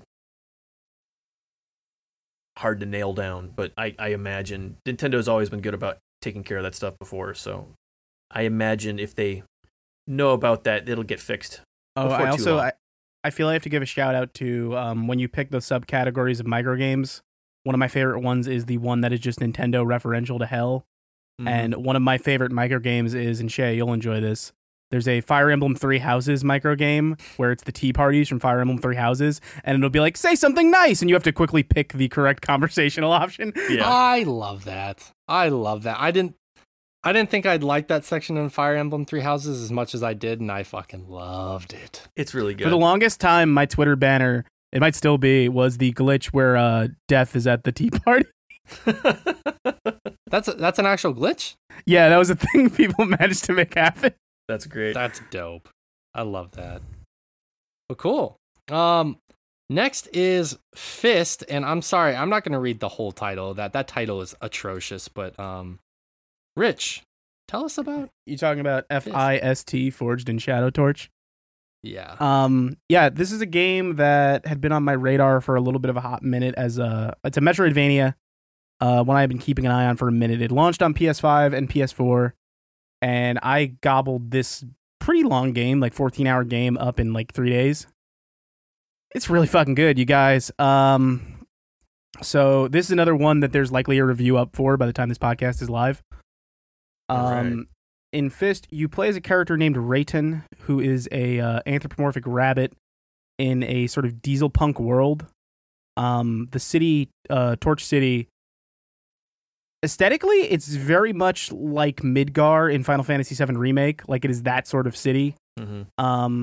And the sort of setup you get is Rayton and this group of other animals. At one point, I believe about 6 years ago, they were fighting in the resistance against the Iron Dogs, who are now these mechanical robot overlords who now rule over Torch City. And obviously, they lost. And Rayton was one of two mech pilots. He piloted this big yellow mech to fight against the Iron Dogs. Long since retired, but people still refer to him as the Rabbit Hero, despite the fact that they lost, which makes no sense to me. And basically, he's got a friend, Urso, who's this bear who used to be one of the mechanics with him, who's been trying to talk him into, fighting back, do something. And he's like, nah, we lost. That time's over. We're just got to kind of resign ourselves. Shortly after that, naturally, Urso gets kidnapped by the Iron Dogs, and Rayton is inspired to go fight to get him back. And instead, Urso has not managed in this time to fully repair Raiden's mech, but instead he's fixed one of the arms, which you have strapped to your back on a harness, and that sort of becomes your weapon, is this big iron fist. And it is a very melee-focused Metroidvania. You unlock 2 other weapons as you progress. You unlock sort of a drill that all functions in the same way, and also this electrified whip. I found as the game goes on, the other 2 weapons became much more about like traversal and stuff for me, and using them to that accord. I still mostly use the fist for fighting, but there's 3 big skill trees for all of them. The combat, a little bit stiff at first, but once you start opening up that skill tree within like the first hour or 2, I'd say, it starts to really come together with like blocks and good solid combos you can get to juggle enemies. Combat just feels really good, and it's just really fun to play. It is a big map with a lot to explore. I finished it, but I haven't uncovered everything. Much like, it's Metroidvania stuff. You're going to find walls you can't break or areas you can't get to until you come back later with XYZ ability. Yeah.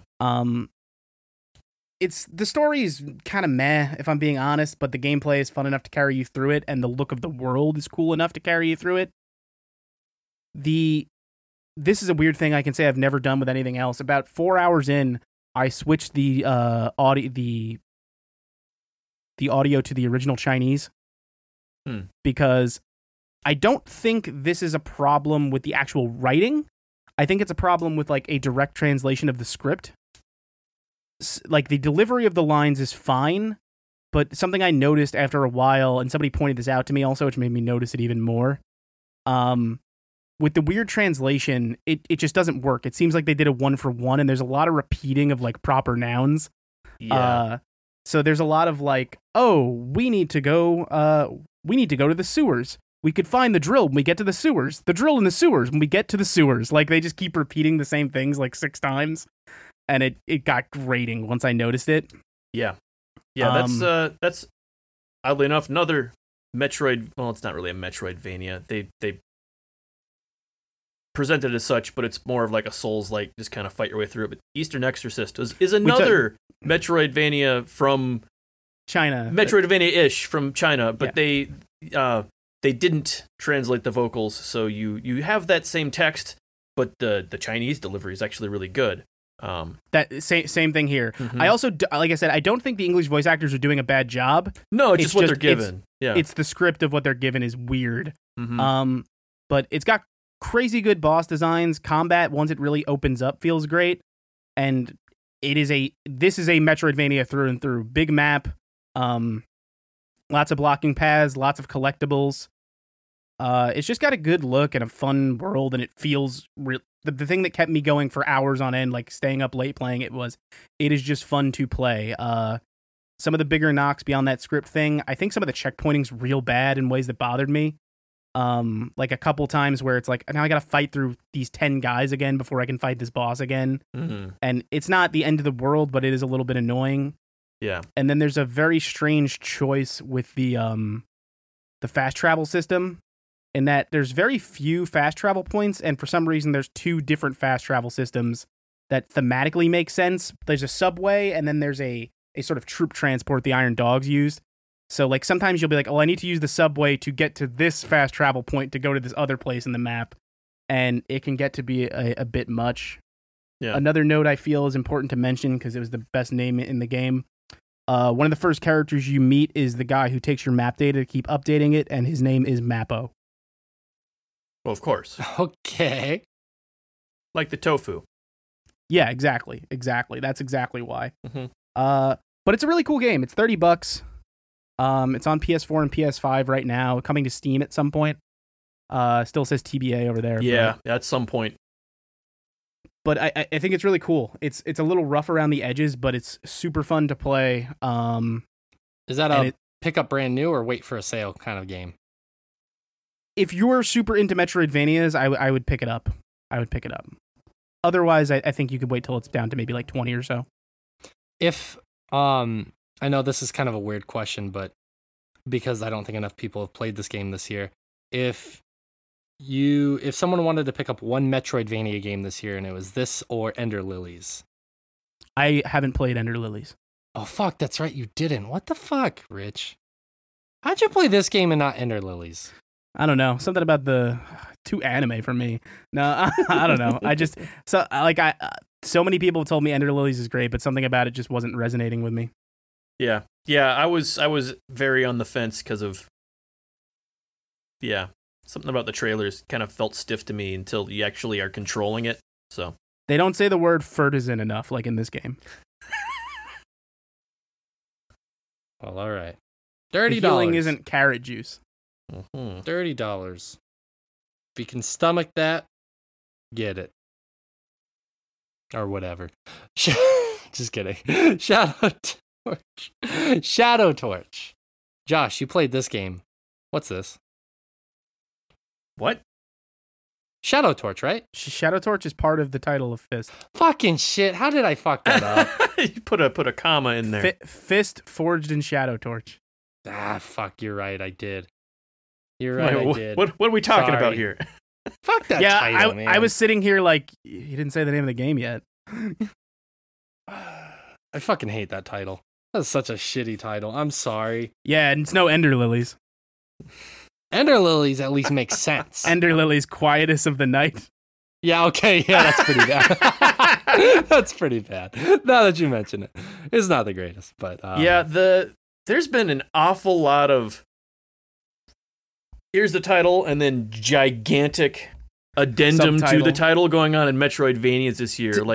If I'm being honest with you, I think what happened with F.I.S.T. is somebody was like, we can't just call our game F.I.S.T.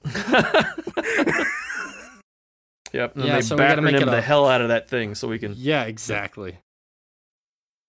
Yeah, whatever. That's like, I imagine like board meetings at companies are like, how do we sum up our slightly changed idea for this new business project? ALS. Let's go. Oh, no, we can't do that. That's a disease. Like just sitting in a boardroom trying to think of initialisms and acronyms. No, it's a real problem in corporate America. And apparently, Metroidvanias, it's a problem there too. Yeah, specifically in that genre. Right. Okay. The actual next game is Hoa. I apologize for my mistake there. Josh, Hoa. What is Hoa? Hoa is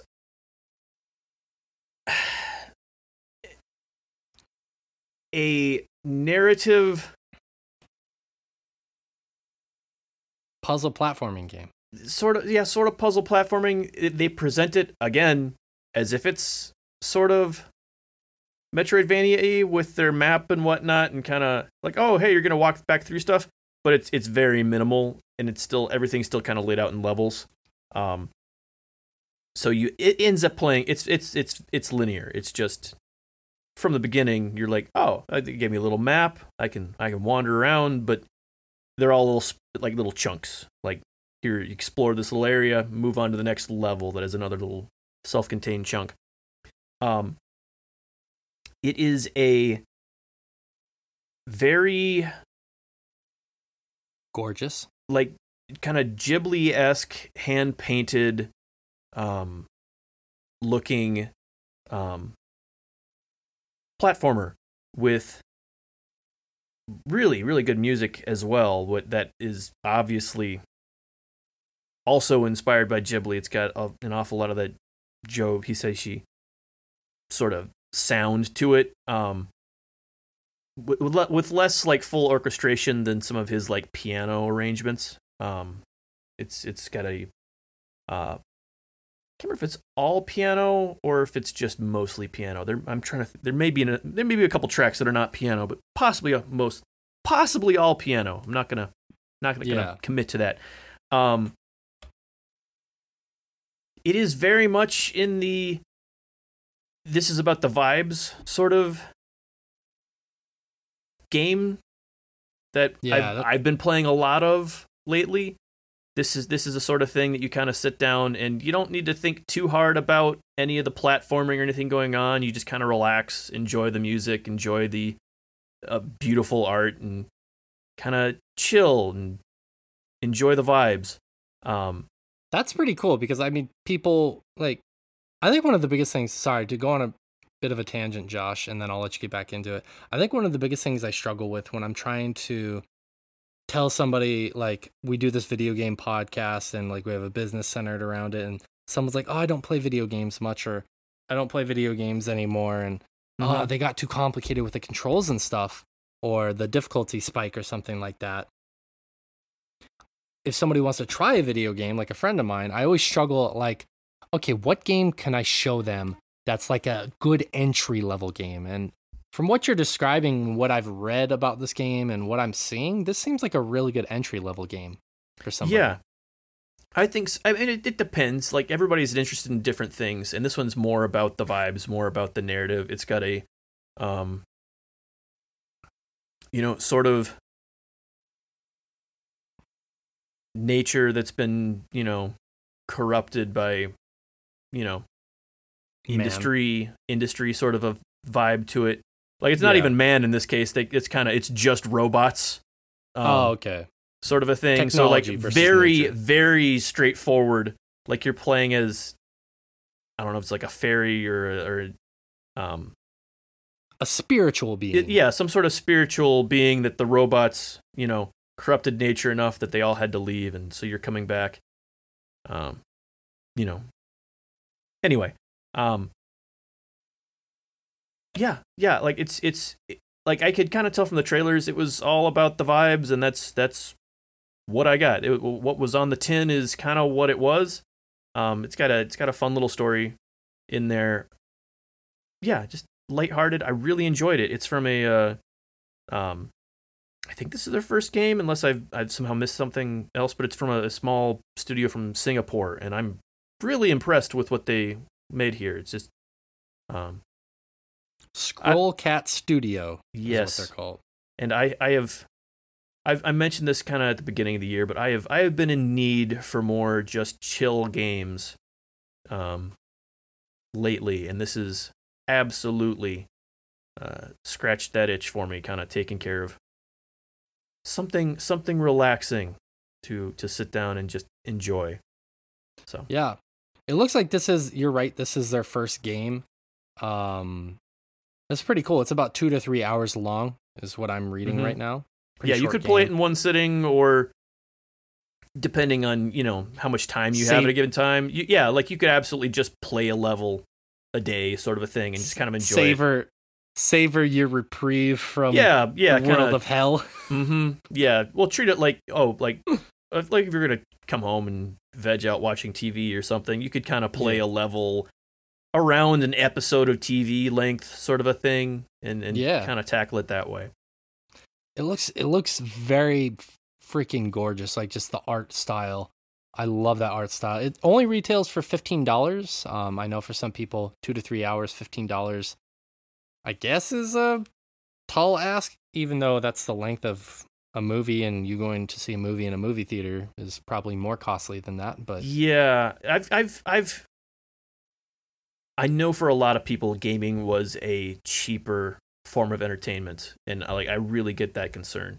Like I understand that that's a big concern, but yeah, I think comparing a lot of these shorter, relaxing games, not even just those, but I think the comparison to movies is one that's kind of helped me understand how it's okay to drop $15. Yeah, to kind of think of it like, oh, it sounds like a lot. That's still a movie. It's still a pizza. It's something that Yeah, I mean, it's still reasonable, depending on... It's reasonable, and on top of that, it's like a movie that if you were to purchase on Blu-ray, granted, 10 years ago, kind of talking, I know a lot of people just use streaming services exclusively, but even if you think about it like at a movie theater, you're not going to own that movie, and even if you buy it on Blu-ray, you get to watch it multiple times. With this game, you buy it, you can play it multiple times, if you're enjoying the vibes of the game. Yeah. I love good vibes. The vibes, man. It's about... Listen, Rich, it's about the vibes, bro. Yes, Daddy-O. Like, here's the thing, man. I came home yesterday and saw my my Pink Floyd flag just streaming in the wind. Flag? What happened? Life, man. Life just kind of happened, and crazy time we're living in. Are we doing slam poetry? I don't know what I'm doing. Just embodying all the people I went to college with 7 years ago, 6 years ago, 5 years ago. So 50 years ago. 50 years ago, because suddenly. Whatever it was. Yeah, whatever the fuck Who's it to was. say? Well, I went to college in the 70s. What a weird time the 70s were. No, great time. Hoa. I didn't see anything about it. Josh mentioned it. Reading about it, seeing the visuals, I'm probably going to end up playing that game before the end of the year. Yeah, it's been on my wish list since it launched, but, there's only so many hours in a day. Well, this one's 2 hours, man. Yeah, only so many hours in a day. Quit masturbating. No. You don't tell me That's what fair. the fuck to do with my penis. That's where I draw the fucking line. If I didn't do it for that pastor, I'm certainly not going to do it for you. At least you said that's where you draw the line and not how you draw the line. It's Anyways. none of your business how I draw the line. The Artful Escape. Speaking of drawing lines. The Artful Escape. Josh, why is the escape full of art? This is another one. Kind of on that, see the trailer, think the vibes look good, pick it up sort of thing. And I did touch on this last week a little bit, but Josh has definitely played more than me. Yes, I finished this game, and so definitely for sure. Yes. Oh my god, that developer name is amazing. It's pretty great. Beethoven and Dinosaur. And if you think it's like some bullshit, it literally, like, some of their artwork for that studio is literally Beethoven. Yes. And a dinosaur looking at each other. That is fucking incredible. Sorry, okay. Anyway, I kind of assumed from the way, the trailers and whatnot, that it was going to be an awful lot of the stuff going on in the main character's head. Like, a lot of the psychedelic stuff they showed off earlier on. Like, okay, like, he's... general overview of the story is you're a folk singer who, his uncle was also a folk singer, but a very, very popular one. So you're kind of... It's very much a Bob Dylan's nephew situation. Yes, yeah, like you're in that shadow and like, okay, so this is what I've got to be, but he really has a passion for prog rock.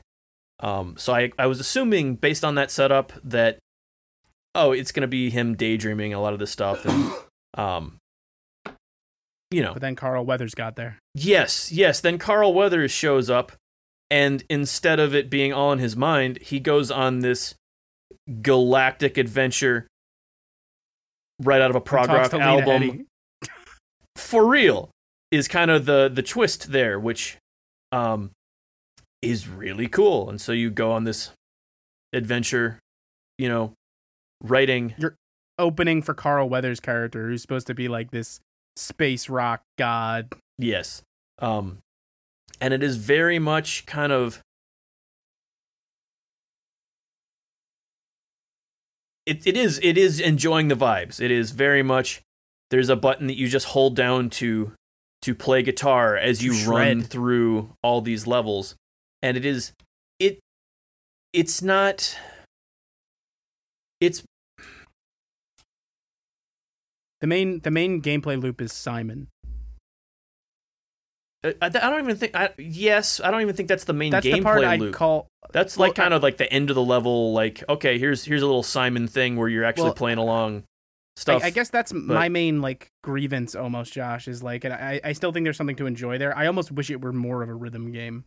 Yeah, I think it's closer to something like Abzu, where you're just go right, or and enjoy the scenery, sort of a thing. Mm-hmm. I was gonna compare it to something like Sayonara Wild Hearts, where it feels like an interactive album, whereas this one's way less interactive than that. It is way more about just kind of just enjoying the visuals, just enjoying the music, and the story as it's unfolding. Yes, and the story and the writing and the voice acting is great, as you kind of may have gathered from us saying Carl Weathers shows up to start things off. The voice acting is really good. Jason Schwartzman, Lena Headey, Carl Weathers. Like, there's names in there. Damn. Yeah. Those are some names.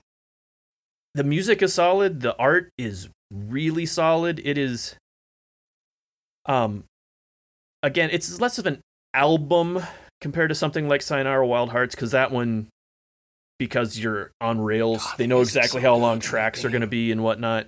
On this one, you can kind of screw around. You don't have to just run to the right. It's not like an auto running sort of a thing. You can slow down and enjoy these insane prog rock alien worlds in the background at your own pace.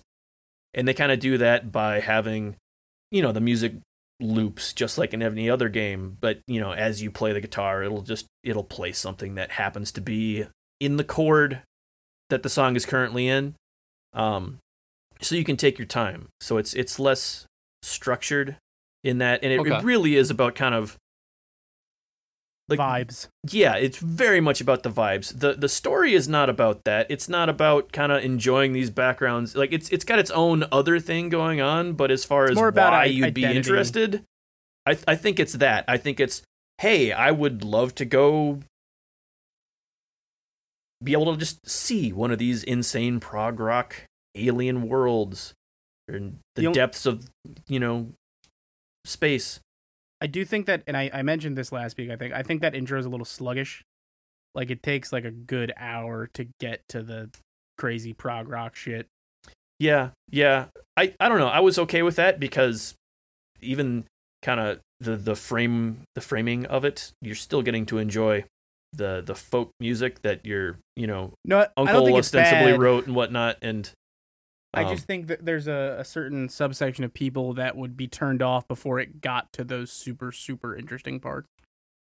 I think it's worth mentioning too, Rich, just simply because of the fact that I know for me, I can be pretty hard on games intros pretty easily. Like if you're not hooking me immediately, I can be a bit critical of that. So I mean, like I am those kind of people that Rich is talking about. Obviously, I haven't played this game yet, and I want to after seeing it. Like it's like a fucking neon psychedelia type of thing that looks interesting. And, but like the Rich has mentioned a couple times before about how he likes more interaction in his games, and there's not a lot of that here. I think that's why I kind of like. I still want to finish it, but I had been like not, jumping at the chance to, just because I was like, I see what they're doing here, but I wish there was more, like, Josh said, me wanting there to be more interactivity. I wish there was more of a rhythm game to it than there is. Yeah, and they give you more, like, later on, some of the, like, lengthwise, there's not a lot more to it, but, like, they'll get more difficult. Like, you'll be having to hit button combinations for the different chords that they're having you strum along with at the end, boss fights or whatever at the end of the levels. Space demons. Yeah, it never becomes anything that's too intense. I think the interactivity comes more from kind of just expressing yourself, because it is a matter of you play when you want to play. If you don't want to hold down X, you just kind of want to slowly explore. It'll have a much more chill, without the guitar solo type music still going on in the background. And then as Bob Dylan's nephew, at the end, you ascend and you and the wallflowers write one headlight, and that's what you're remembered for. Yeah, but like again, kind of the story is how learning to express yourself and it's about become your own identity person. in a lot of ways. Yeah. Yes, and I think they do a good thing with that, where part of the way through the game, you make up your own name. When you get to the space opera thing, you got to like. Because he's talking about that in that early hour at the being like, oh, if I create this persona, I can be whatever I want to be. I'm not a slave to my name and my family. And it slowly gets there. You'll end up creating your own name. You'll end up, I think, a level or two after that, you end up kind of creating the rest of your persona, where you go and pick your outfit. You end up what crazy Ziggy Stardust face paint and everything, there's a ton of options for character creation, which is way late in the game considering when you get to do it, and it ends up feeling I think it really works well in the narrative, because even though it's a defined story about, how this kid reacts to living in someone else's shadow, giving you the option of what you want your name to be, what you want your persona to be. By the end of this thing, you feel connected to it, and it kind of feels like you creating that persona yourself, and I think it does a good job of that. I am disappointed to report, however, when you go to pick your name, Carl Weathers Jr. does not fit. That's unfortunate. Well, there you go. That sounds like an awesome game, and that's something I'm going to get into here in the near future. Yeah, I think it's Pass, more right? on your speed than Rich's. That's kind of why I suggested it to you, because I knew he was not as into it as I was, and I think it's I think it would be your jam. So Probably. It's on Game Pass, right? I think I downloaded it is on some. Game Yes, it Pass. is. Yes. Yeah, I downloaded so many games last night, and I was like, I lost track of what I bought and what I just downloaded off Oh, of I Game know, Pass. right? There's Yeah, I been gotta so get much stuff hitting Game Pass. I gotta get to I Am Fish. Mm-hmm. I almost made a really bad joke. I'll make it off of the air. But anyways, we're going to take one more quick commercial break, and then we are coming right back with the Patreon and social media polls. Don't you go anywhere. Be right back. Hey there. Welcome. If you found this, you must be listening to the Chompcast. We appreciate you. Thank you so much for being here. I know you're wondering... Hey, Shay, tell them about the other podcast. Yes, I know you're wondering, what else could I listen to? Don't forget the other podcast. What else could I possibly listen to Tell them about the other from these guys? podcast. Shut the fuck up. I'm about to tell them. As I was saying, if you want more content from us and you want to hear us talk more about video games, head over to swordchomp.com where you can check out our other podcasts, such as Chomping After Dark, a spoiler cast that deep dives on various games and movies, and Evoking the Sublime, where Shay breaks down the history and creation of a video game, often paired with interviews from various developers. Thank you, and enjoy.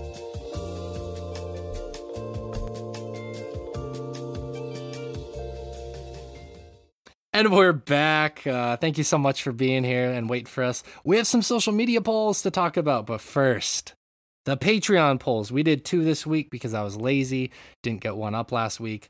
One is very self-serving, one is just a fun poll that we did. Recently, I've been trying to pay a little bit more attention to the gaming news and talk about that, give my opinion, our opinions a little bit more on that. And I know some of the stuff that I've been posting on the Instagram has been a bit polarizing. I do know that.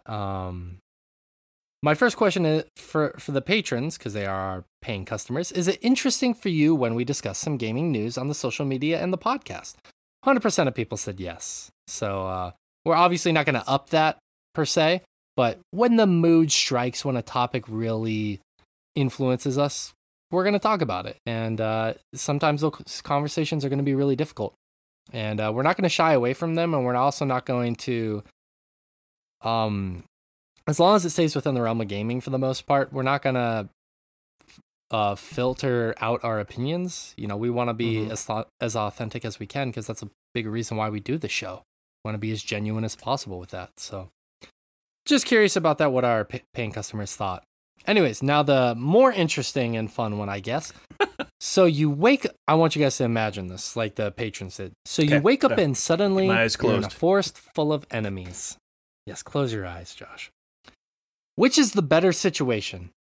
You're equipped with Link's boomerang right off the bat, or you have to find Mario's fire flower somewhere in the forest. You don't know where it's at, to use against the enemies. Which situation would you rather be in? You already have the boomerang equipped on your body as soon as you wake up, or you find the fire flower? 36% of our patrons said Link's boomerang, and 64% said finding the fire flower. I was a little bit surprised about that. I'm not. It depends on the level of those enemies, but Also, no, that's not even the issue with me. We're not talking about me as a video game character. We're talking about Oh, me. I'm not confident I can use a boomerang. Actually, yeah.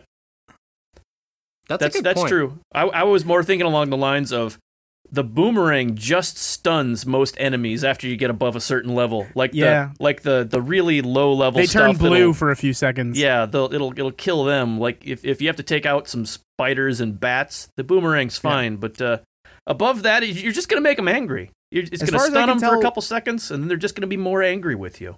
As far as I could tell with the fire flower, I just need to hold my hand out, and we'll be good. Mm-hmm. That's true. Like it's an interesting topic because it depends on how old you are, what kind of shape you're in. If you're using the boomerang, can you hit them and run away fast enough to where they won't seek you out and catch up to you? Yeah, you know.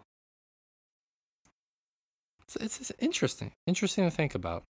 I thought that was a fun little conundrum. I randomly came up with it this week while I was just thinking. I was like, what would be a fun poll to do for the patrons? And it was a fun little thought experiment. I think I'm going to start doing those a little bit more for the patrons because those are always fun. So thank you to the patrons for playing along with that. Now let's get to the poll day. Every Tuesday at the Sword Chomp Instagram, you can vote on the polls and we will read the results, react to them, reflect on them. It's really fun for us. It's a fun way to get you guys involved in the show as well. So I'm really excited about this because this week I decided to do a battle week, a versus week. We've had enough of just like these kind of nice little sweet polls where like, do you agree or do you disagree? Is this a yes or no? I was like, fuck this. I want all out war. I want rage. I want people saying, who the fuck would vote on this? I had people messaging me like, some of your fans are fucking idiots voting. Like I had people messaging me. That was me. It was amazing. It was gritty. No, it wasn't that. No, actually I did get a few messages like that. It was pretty funny. But anyways, the first poll, I said, let's start with an easy one. Sonic versus Mario. And Sonic was fucking obliterated. Mario with the 76, Sonic with the 24. I expected that one. But actually, like the first few hours 24 of that poll, seems high. The only way that makes sense is if Jaleel White is making up the entirety of that 23%. Or 26. It seems weird that 24% of people could vote for a character that hasn't had a good game since 1996. Bullshit. Sonic Mania is a fantastic game. Oh, Sonic Generations. Sorry, no, I apologize. I wasn't counting fan games. Sonic Generations is a fantastic game. A lot of people keep telling me that, but I don't believe them. Oh, well. Sucks to be stupid. Why are you telling me about yourself? Got him. Boom, roasted. No, actually, the first few hours running that poll, Sonic was kicking Mario's dick in.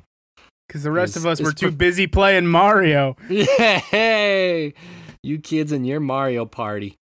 Next, kind of an offshoot of that a little bit. Wario or Waluigi? I actually did this one for Rich. Why make a man choose between his sons? Mm-hmm. And 57% of people, as I expected, went for Wario. 43% of people went for Waluigi. That's a good split you can live with. They're both such good boys. Mm-hmm. And the thing is, that was closer than the Mario and Sonic one.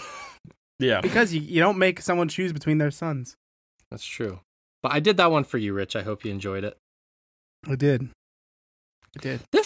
This one actually surprised me. I said, which is the best controller? Between the two. The PS4 or the GameCube controller? PS4 with 66% outshined the GameCube controller. And I was surprised because I know a lot of people love that GameCube controller. That doesn't make any sense to me. I think the PS4 is one of the weaker Sony controllers.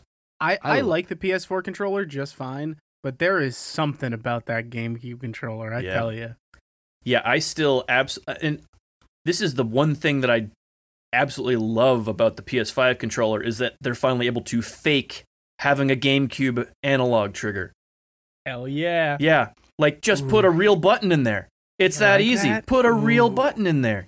You like that? Yeah. Can I be honest with you guys? It's probably going to be a little shocking to hear this.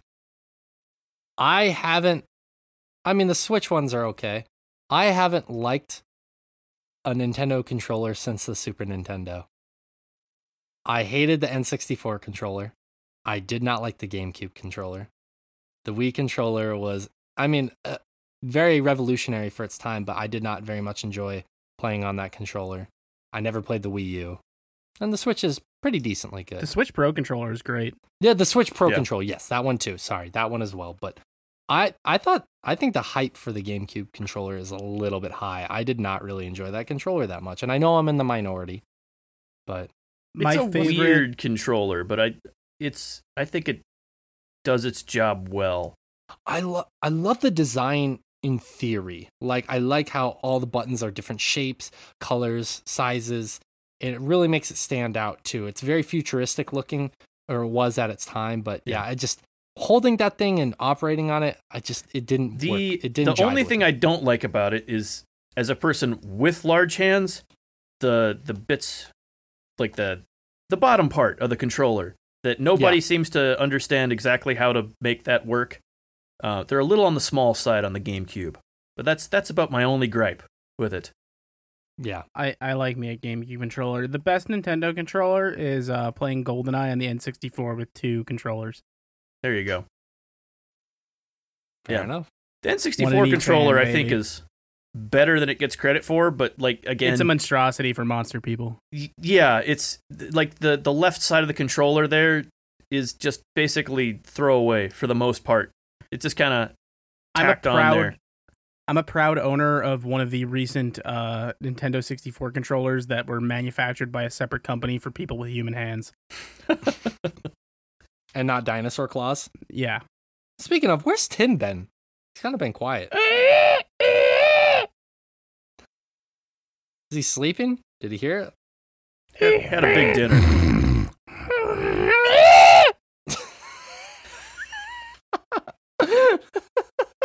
There we go. Tim's feeling it now. This is one of the biggest obliterations of this week. Tim Allen. What are you doing here, Tim? I said, who is the best Who wants cocaine? Pokemon. It was between Growlithe and Yamper. And Yamper is the new electric dog. The corgi. The electric who evolves corgi. into Boltund. Mm-hmm. Growlithe fucking trounced Yamper, and I was actually very surprised by that. 84% to 16. Yeah. Because Yamper looks like a little corgi, and I know there's a lot of corgi love on the internet, that I thought that it was going to be a closer battle. Yeah. I think he's just got the years on him. Like, people have had a lot more time to learn to love Growlithe. What about Houndour? Yeah.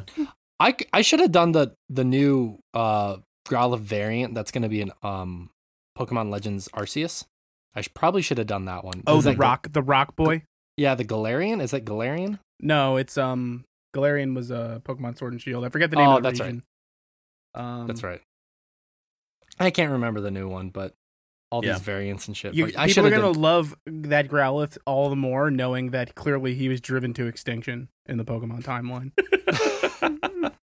Way to make it sad, Rich. Mm-hmm.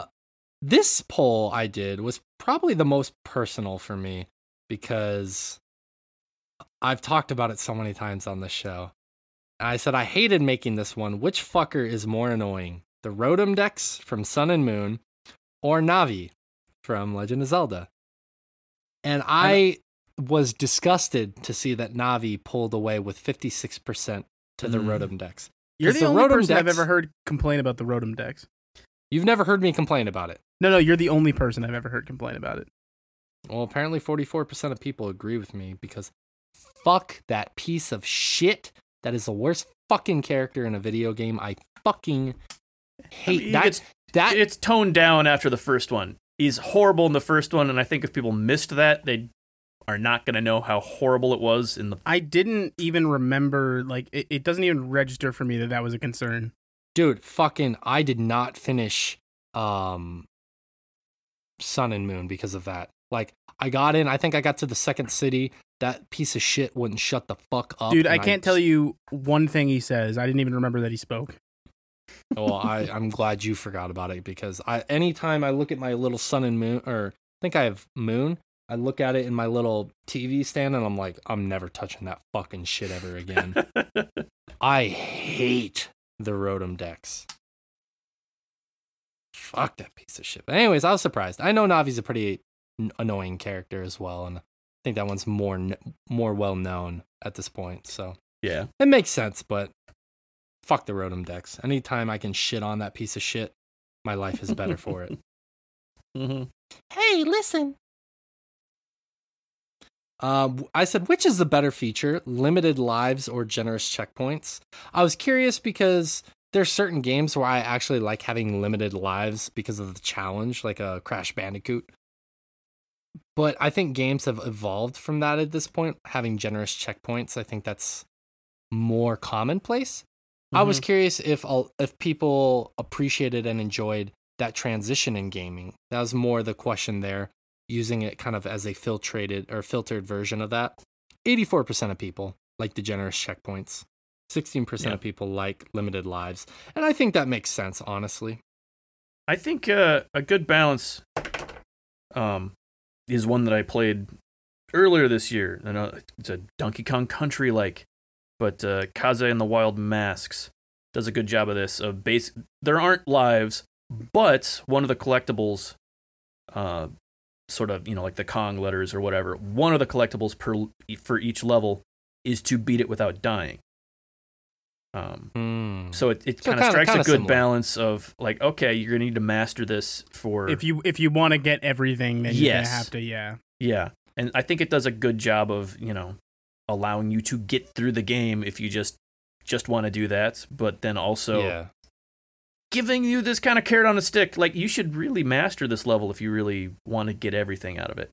If you cared, you'd master it. Rich, do you appreciate more of the generous checkpoints nowadays? Oh, hell yeah. Hey, look at my tits!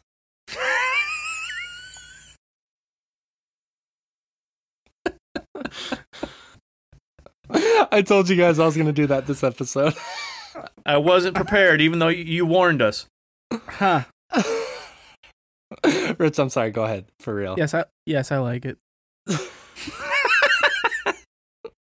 All right, so I need to explain that really quickly. Or should I explain it? Should I just leave it? Nah, just keep going. All right. Fuck it. You don't get any explanation as to why I did that. The other guys know, though. Sorry, Rich. I felt less guilty doing it to you than doing it to Josh. It's that distinguished air that I bring with me. Nah, just Rich fucks with me more, so... Do I? Yeah, for sure. So we got that kind of loving relationship here. All right, almost done. Now we have a few actual serious ones to kind of wrap it up. This was kind of a thought experiment a little bit, and some people messaged me about this, like, well, you can't have one without the other kind of thing, and that's fair. I was trying to just make two people choose. I had a few people message me, like, why would you do this? This is cruel. I said, because that's just kind of the person I am. Which is more important? Character development or story development? Obviously, a lot of these kind of go hand in hand, but I think sometimes in certain games, one can be stronger than the other. And so I was curious what you kind of gravitate more towards, like in general, the plot moving forward or a character growing and developing before your eyes. And for me, I kind of think about when I watch Avatar: The Last Airbender. I've watched that show so many times. Absolutely. The M. Night Shyamalan masterpiece. Speaking of monk fruit, no. I love that show because I think that is, and I've said this on the show multiple times, that is the elite tier of character development in a TV show. It's not just because of Zuko. It's because of all the characters and how they develop in that show. The writers clearly put a lot of love and just clearly cared about the characters they were writing for. I think the story is solid to great. The story is good. It's about overcoming an oppressive force. I mean, you could look towards Nazi Germany during that time, or any of the other movements of that, the history. You can look to that kind of stuff, that history, and it's an interesting and it's a compelling story. But I think what makes Avatar: The Last Airbender, just that elite tier really is the character development. So when it comes to gaming, I kind of wanted to know the same thing. You know, there's certain games that really have these characters that develop before your eyes. Think about a Fire Emblem or a Persona or a Final Fantasy, any RPG really.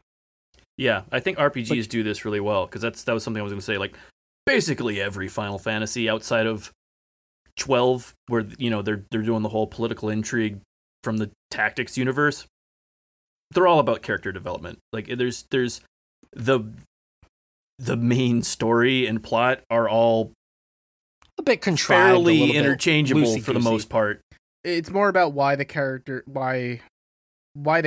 are vested in the situation they're in, and less about you personally getting vested in it. And I think that changes story to story. I find myself in me playing a lot of those games, it makes sense. I find myself leaning towards appreciating that character development, because when you're kind of rooting for the character, like, the stakes matter to you more because you want them to get the thing they want.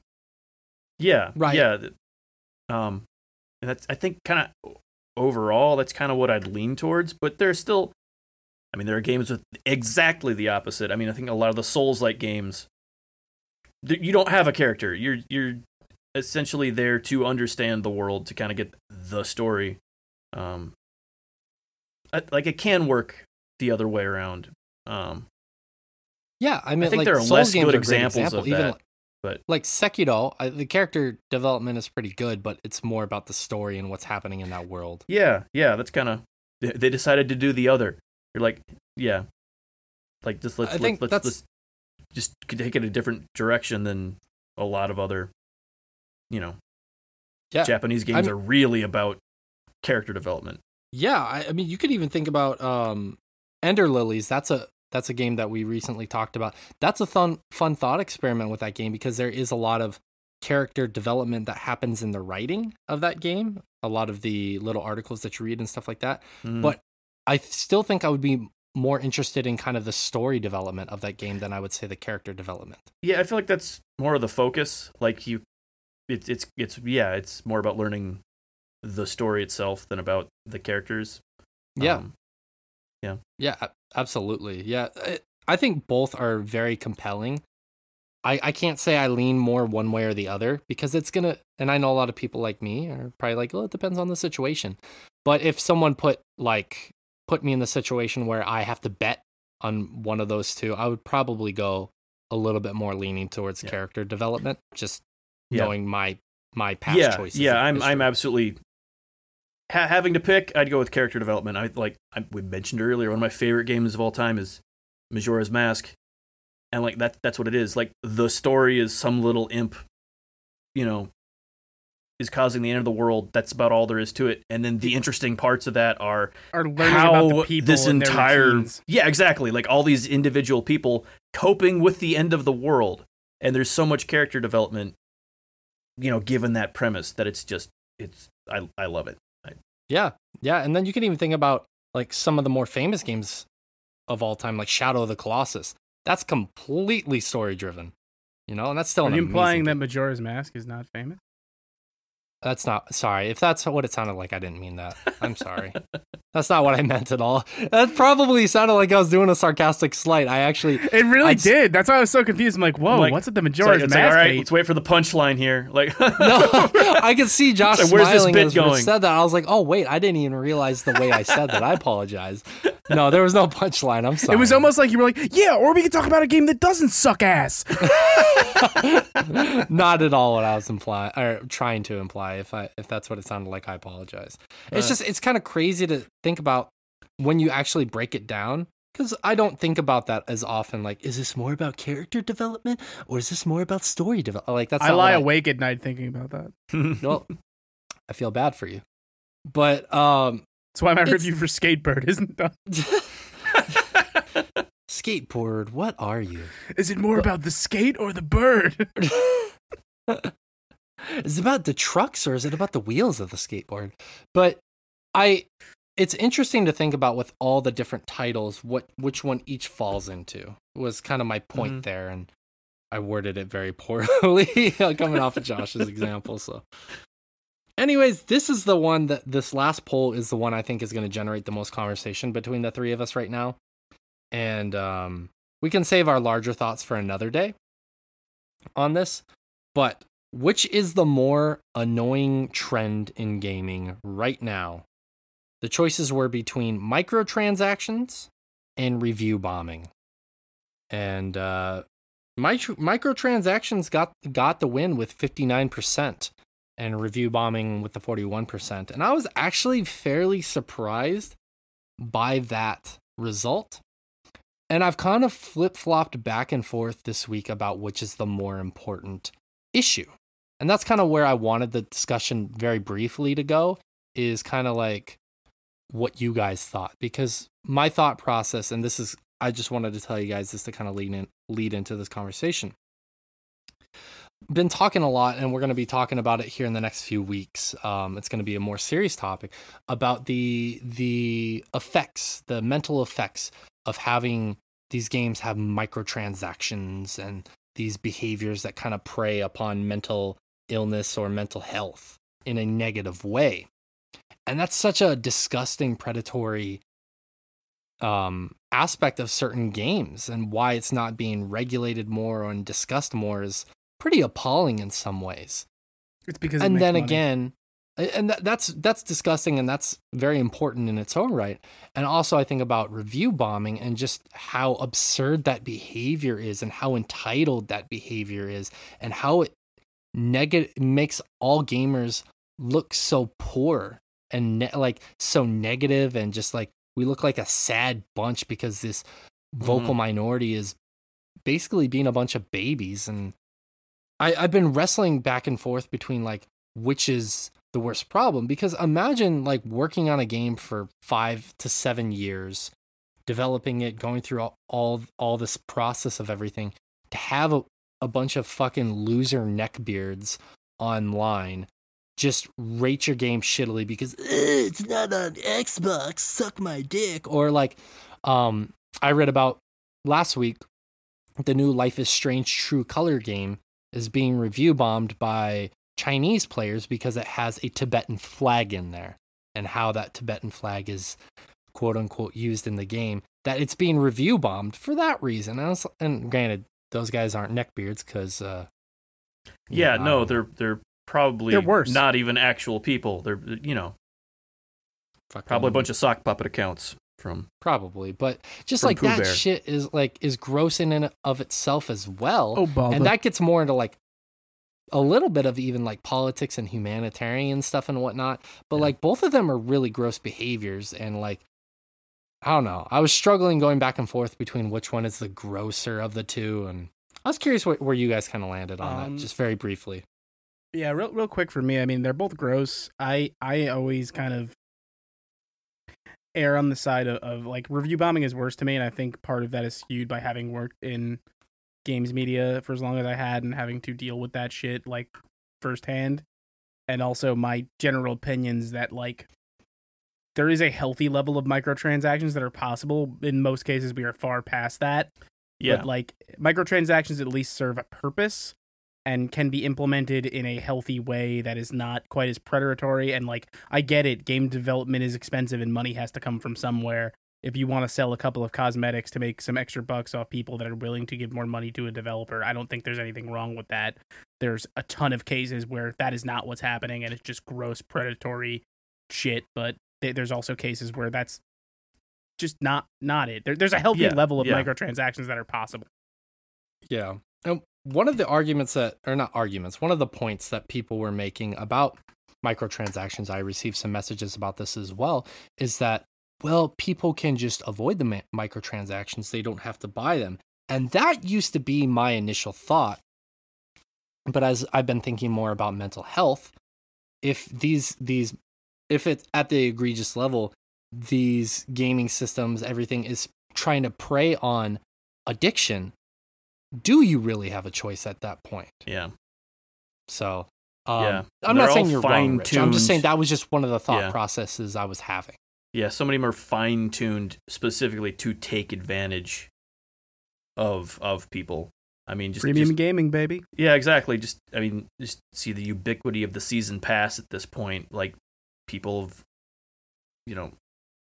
these companies have figured out it's a good way to trick people into paying for your stuff because it feels good to unlock stuff all the time. Like, oh, this is such value for my money, even though you wouldn't have bought most of that anyway, but the way it's delivered feels so good that they're able to, yeah. It's kind of interesting. I know a lot of fitness people, and I'm not knocking anyone. Please don't think if anyone's into fitness, I'm into fitness. I'm not knocking anything. People into fitness or life coaches, things of that nature. One of their strategies is saying, well, why don't you just gamify what you're trying to achieve? Like gamify your goals and everything, and it'll be more achievable. And I think the negative underbelly that people don't really discuss about that is that, yeah, it's fun to gamify things because of the serotonin and dopamine hits that you get. Yeah. But then sometimes your body becomes reliant on getting those fixes, and that translates into people who have more addictive personalities. And so if they play something like a mobile game and they already gamify their life with that dopamine hit, if they're getting that on a quote unquote lesser scale, I mean, they don't have to wait as long to get that dopamine hit, that's gonna fucking be really dangerous. So yeah, something I've noticed since I've moved here, right next to a large city instead of out in the sticks, right next to a pachinko parlor, is I was gonna say that's me. The whole gamifying thing. Oh, sorry. Amazon does this, and I'm anywhere where you're close enough to be by one of their warehouses that they deliver it, you get notifications fucking constantly about that shit. Like that sort of feedback of, oh, ooh, look at this neat thing. I can't help but think they're trying to make it feel more rewarding of an experience to buy shit from them by just constantly giving you notifications. It's almost like Jeff Bezos is a bad guy. Yeah, well, this is one of their myriad problems, but living out in the sticks, it's something that I didn't have to deal with before, because you get, next to no notifications from them in the whole process. And it's just nonstop. Now that I'm, I order one thing, and congratulations, I'm now going to get 18 different notifications to my phone about exactly where it is along the different steps of the way. And yeah, people really have been abusing this whole gamification of getting your money. I don't see why Amazon saw playing Mass Effect 2 or Mass Effect 3, getting all those emails from the random people, and me constantly ignoring them and saying, you know what? Let's do that. Mm-hmm. Right? Because honestly, they do that here in Japan too. Like, your order was processed. Your order was packaged. Your order was shipped. Your order's on its way. Your order's going to be delivered today. Your order's been delivered. How would you rate this transaction? How do you like the product? I'm like, shut the fuck up. Yeah. The one thing I do like about Amazon Japan a little bit better is that it defaults to opening items in a new tab. That's true. Yeah, I like that better, because if I'm searching for something and want to compare items, that's generally what I do anyway. And clicking on any of the products when I'm shopping Amazon Japan opens it in a new tab, which is that's the way to do it. Honestly, I've been here for almost 5 years now. It still surprises me, and I'm always like, ooh. I don't say it but I'm like, oh, that's nice every time. Yeah, so. It's nice. I will say this. I do think I've kind of, like I said, I've gone back and forth. I do think that review bombing is a little bit bigger of an issue right now, because we do talk about mental health for a lot of things. And I think for a lot of devs working for years, sometimes they're underpaid, sometimes they're overworked. As we talked about crunch and other stuff, to see gamers doing that shit is pretty disgusting.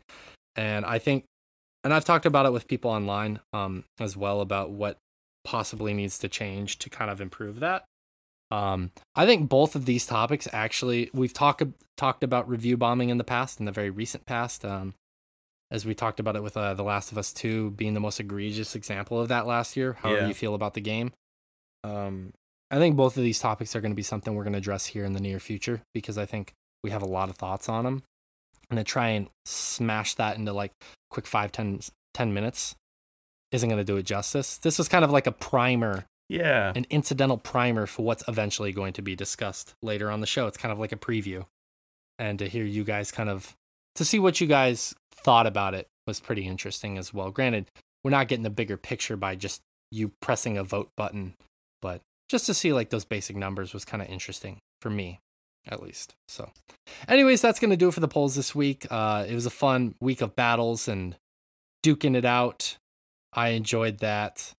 We're going to probably do that a little bit more commonly, because I think it's really fun to have some of those, like pitting up some of the things that you love against each other. Wario and Waluigi was my favorite one to pit against each other this week, just because I knew Rich was going to feel some way about it. Mm-hmm. My boys. It's going to be sad no matter who loses.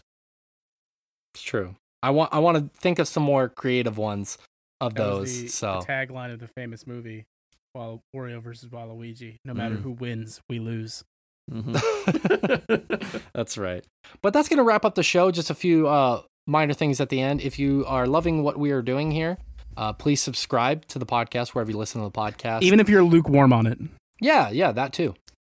Even if you don't like it, helping us. If you think it's bad, also subscribe. Yeah, inflict if you just are us like, on someone you want to hate. help some hardworking cis-hetero white men in the stop. industry that is heavily underrepresented by those groups. Please subscribe. No, seriously, please subscribe. That would help us a ton. Head over to swordchomp.com, where we have more podcasts. We have Chomping After Dark, a spoiler cast, and we have Evoking the Sublime, which is kind of in archive right now. I haven't gotten any new episodes up on that in a while. And stay tuned. We're going to be having some new podcast information dropping here very, very soon. Hint on that. Stay Hopefully we'll plugged have some news on that in next week or two. October for something real cool. Yeah. Also at the Sword Chomp website, you can access all of our articles. Rich has gotten a ton of reviews up recently. Ray has gotten some articles. I've gotten some reviews up this year. A lot of stuff pumping over there. A lot of deeper content, more personalized discussion in some ways put into writing, if writing's more of your bag than listening to us ramble on about the stuff we liked and didn't like in a game. That's kind of a concise way to check out some of that stuff. You can also access our merch from our site, which is hosted through Redbubble. We have some awesome merch designed by our logo designer, Jason Allen Roberts, and Bernadette, a good friend and patron of ours. She designed one of our shirts. It's amazing. Please go ahead over there and check some of that stuff out if you feel like wearing some merch from us. And the last big thing I want to mention is the Patreon. I know everybody and their mother has one of these, but it really is the way that we can continue to make all of the content that we do, because we are 100% listener funded. Any amount of money you give to us goes right back into the show and allows us to make creative, fun, different things for you guys, different experiences, different content. And on top of that, you're rewarded for it. There are a lot of tiers over there. Just go head over there, check it out if you're interested. It starts at $1. It works its way up from there. And that's going to do it for the show. This was easily one of the funniest shows of the year, if not the funniest show of the year for sure. Granted, the back half was a little bit more serious as we talked about games and stuff. But yeah, fuck it, this show was amazing. I was so excited to do this show this week. I missed you guys this week, so I was excited to talk about games with you guys. We're here, sweet girl. Love you guys. And I love you as the fans. I love you guys so much. Thank you for checking out our show. Josh, now no longer from Michigan, from North Carolina. Again. Rich from New York, me from Japan. We are tuning out. Be on the lookout for some exciting new Sword Chomp news. Rich is probably going to be dropping it here in the next week or two. Thank you so much to each and every one of you. We love you. Be safe out there, drink some water, and take care.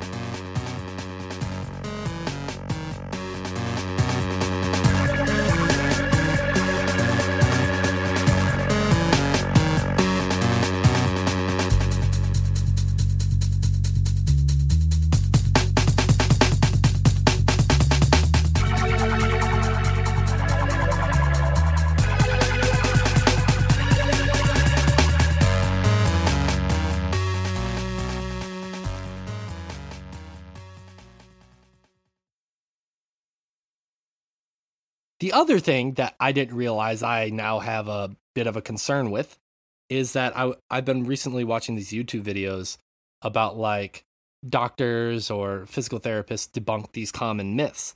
And I guess one of the common myths is bugs don't crawl into our ears. And then, of course, two ear doctors basically started talking about if your bed is on the floor, which my futon is on the floor, it's not elevated, that you're more likely to have that happen. And then they talked about how they had this one patient where a cockroach climbed into this person's ear, and because it's so narrow, couldn't crawl back out. And because of the way the legs are, and then fucking zooms in on the legs, will dig into your ear. And I was like, Yep. All right. And I'm like, I'm not joking. I'm eating my breakfast as I'm watching that this morning. I was like, Bro, I'm wearing. I hate you because now I'm wearing earplugs to bed for the rest of my life now. yeah, dude, like that's pretty much where I'm at now. I was like, fuck this. Like, and like they went into more detail, and I was like, I fast forward. I was like, I can't do this anymore. Like Before bed, fuck this shit. I'm worried about all orifices now. Butt plug in, headphones on, ball gag on. Fine like, mesh sieve over your nose, just kind of. Dude, imagine if like one of your roommates walked into you on that. You're just sleeping with a ball gag in your mouth. Yeah. They'd be like, And what? yeah, you don't want them. It's not even the weekend. Setting up shop outside your body just because all their nice homes are taken. So of course you need to suspend yourself in the middle of your room. Yeah. With some sort of leather strap. What the fuck is this person doing? Rich, are you okay? Dude, why'd you wake me up? I gotta work in 2 hours. Why did you wake me up? I gotta work in 2 hours.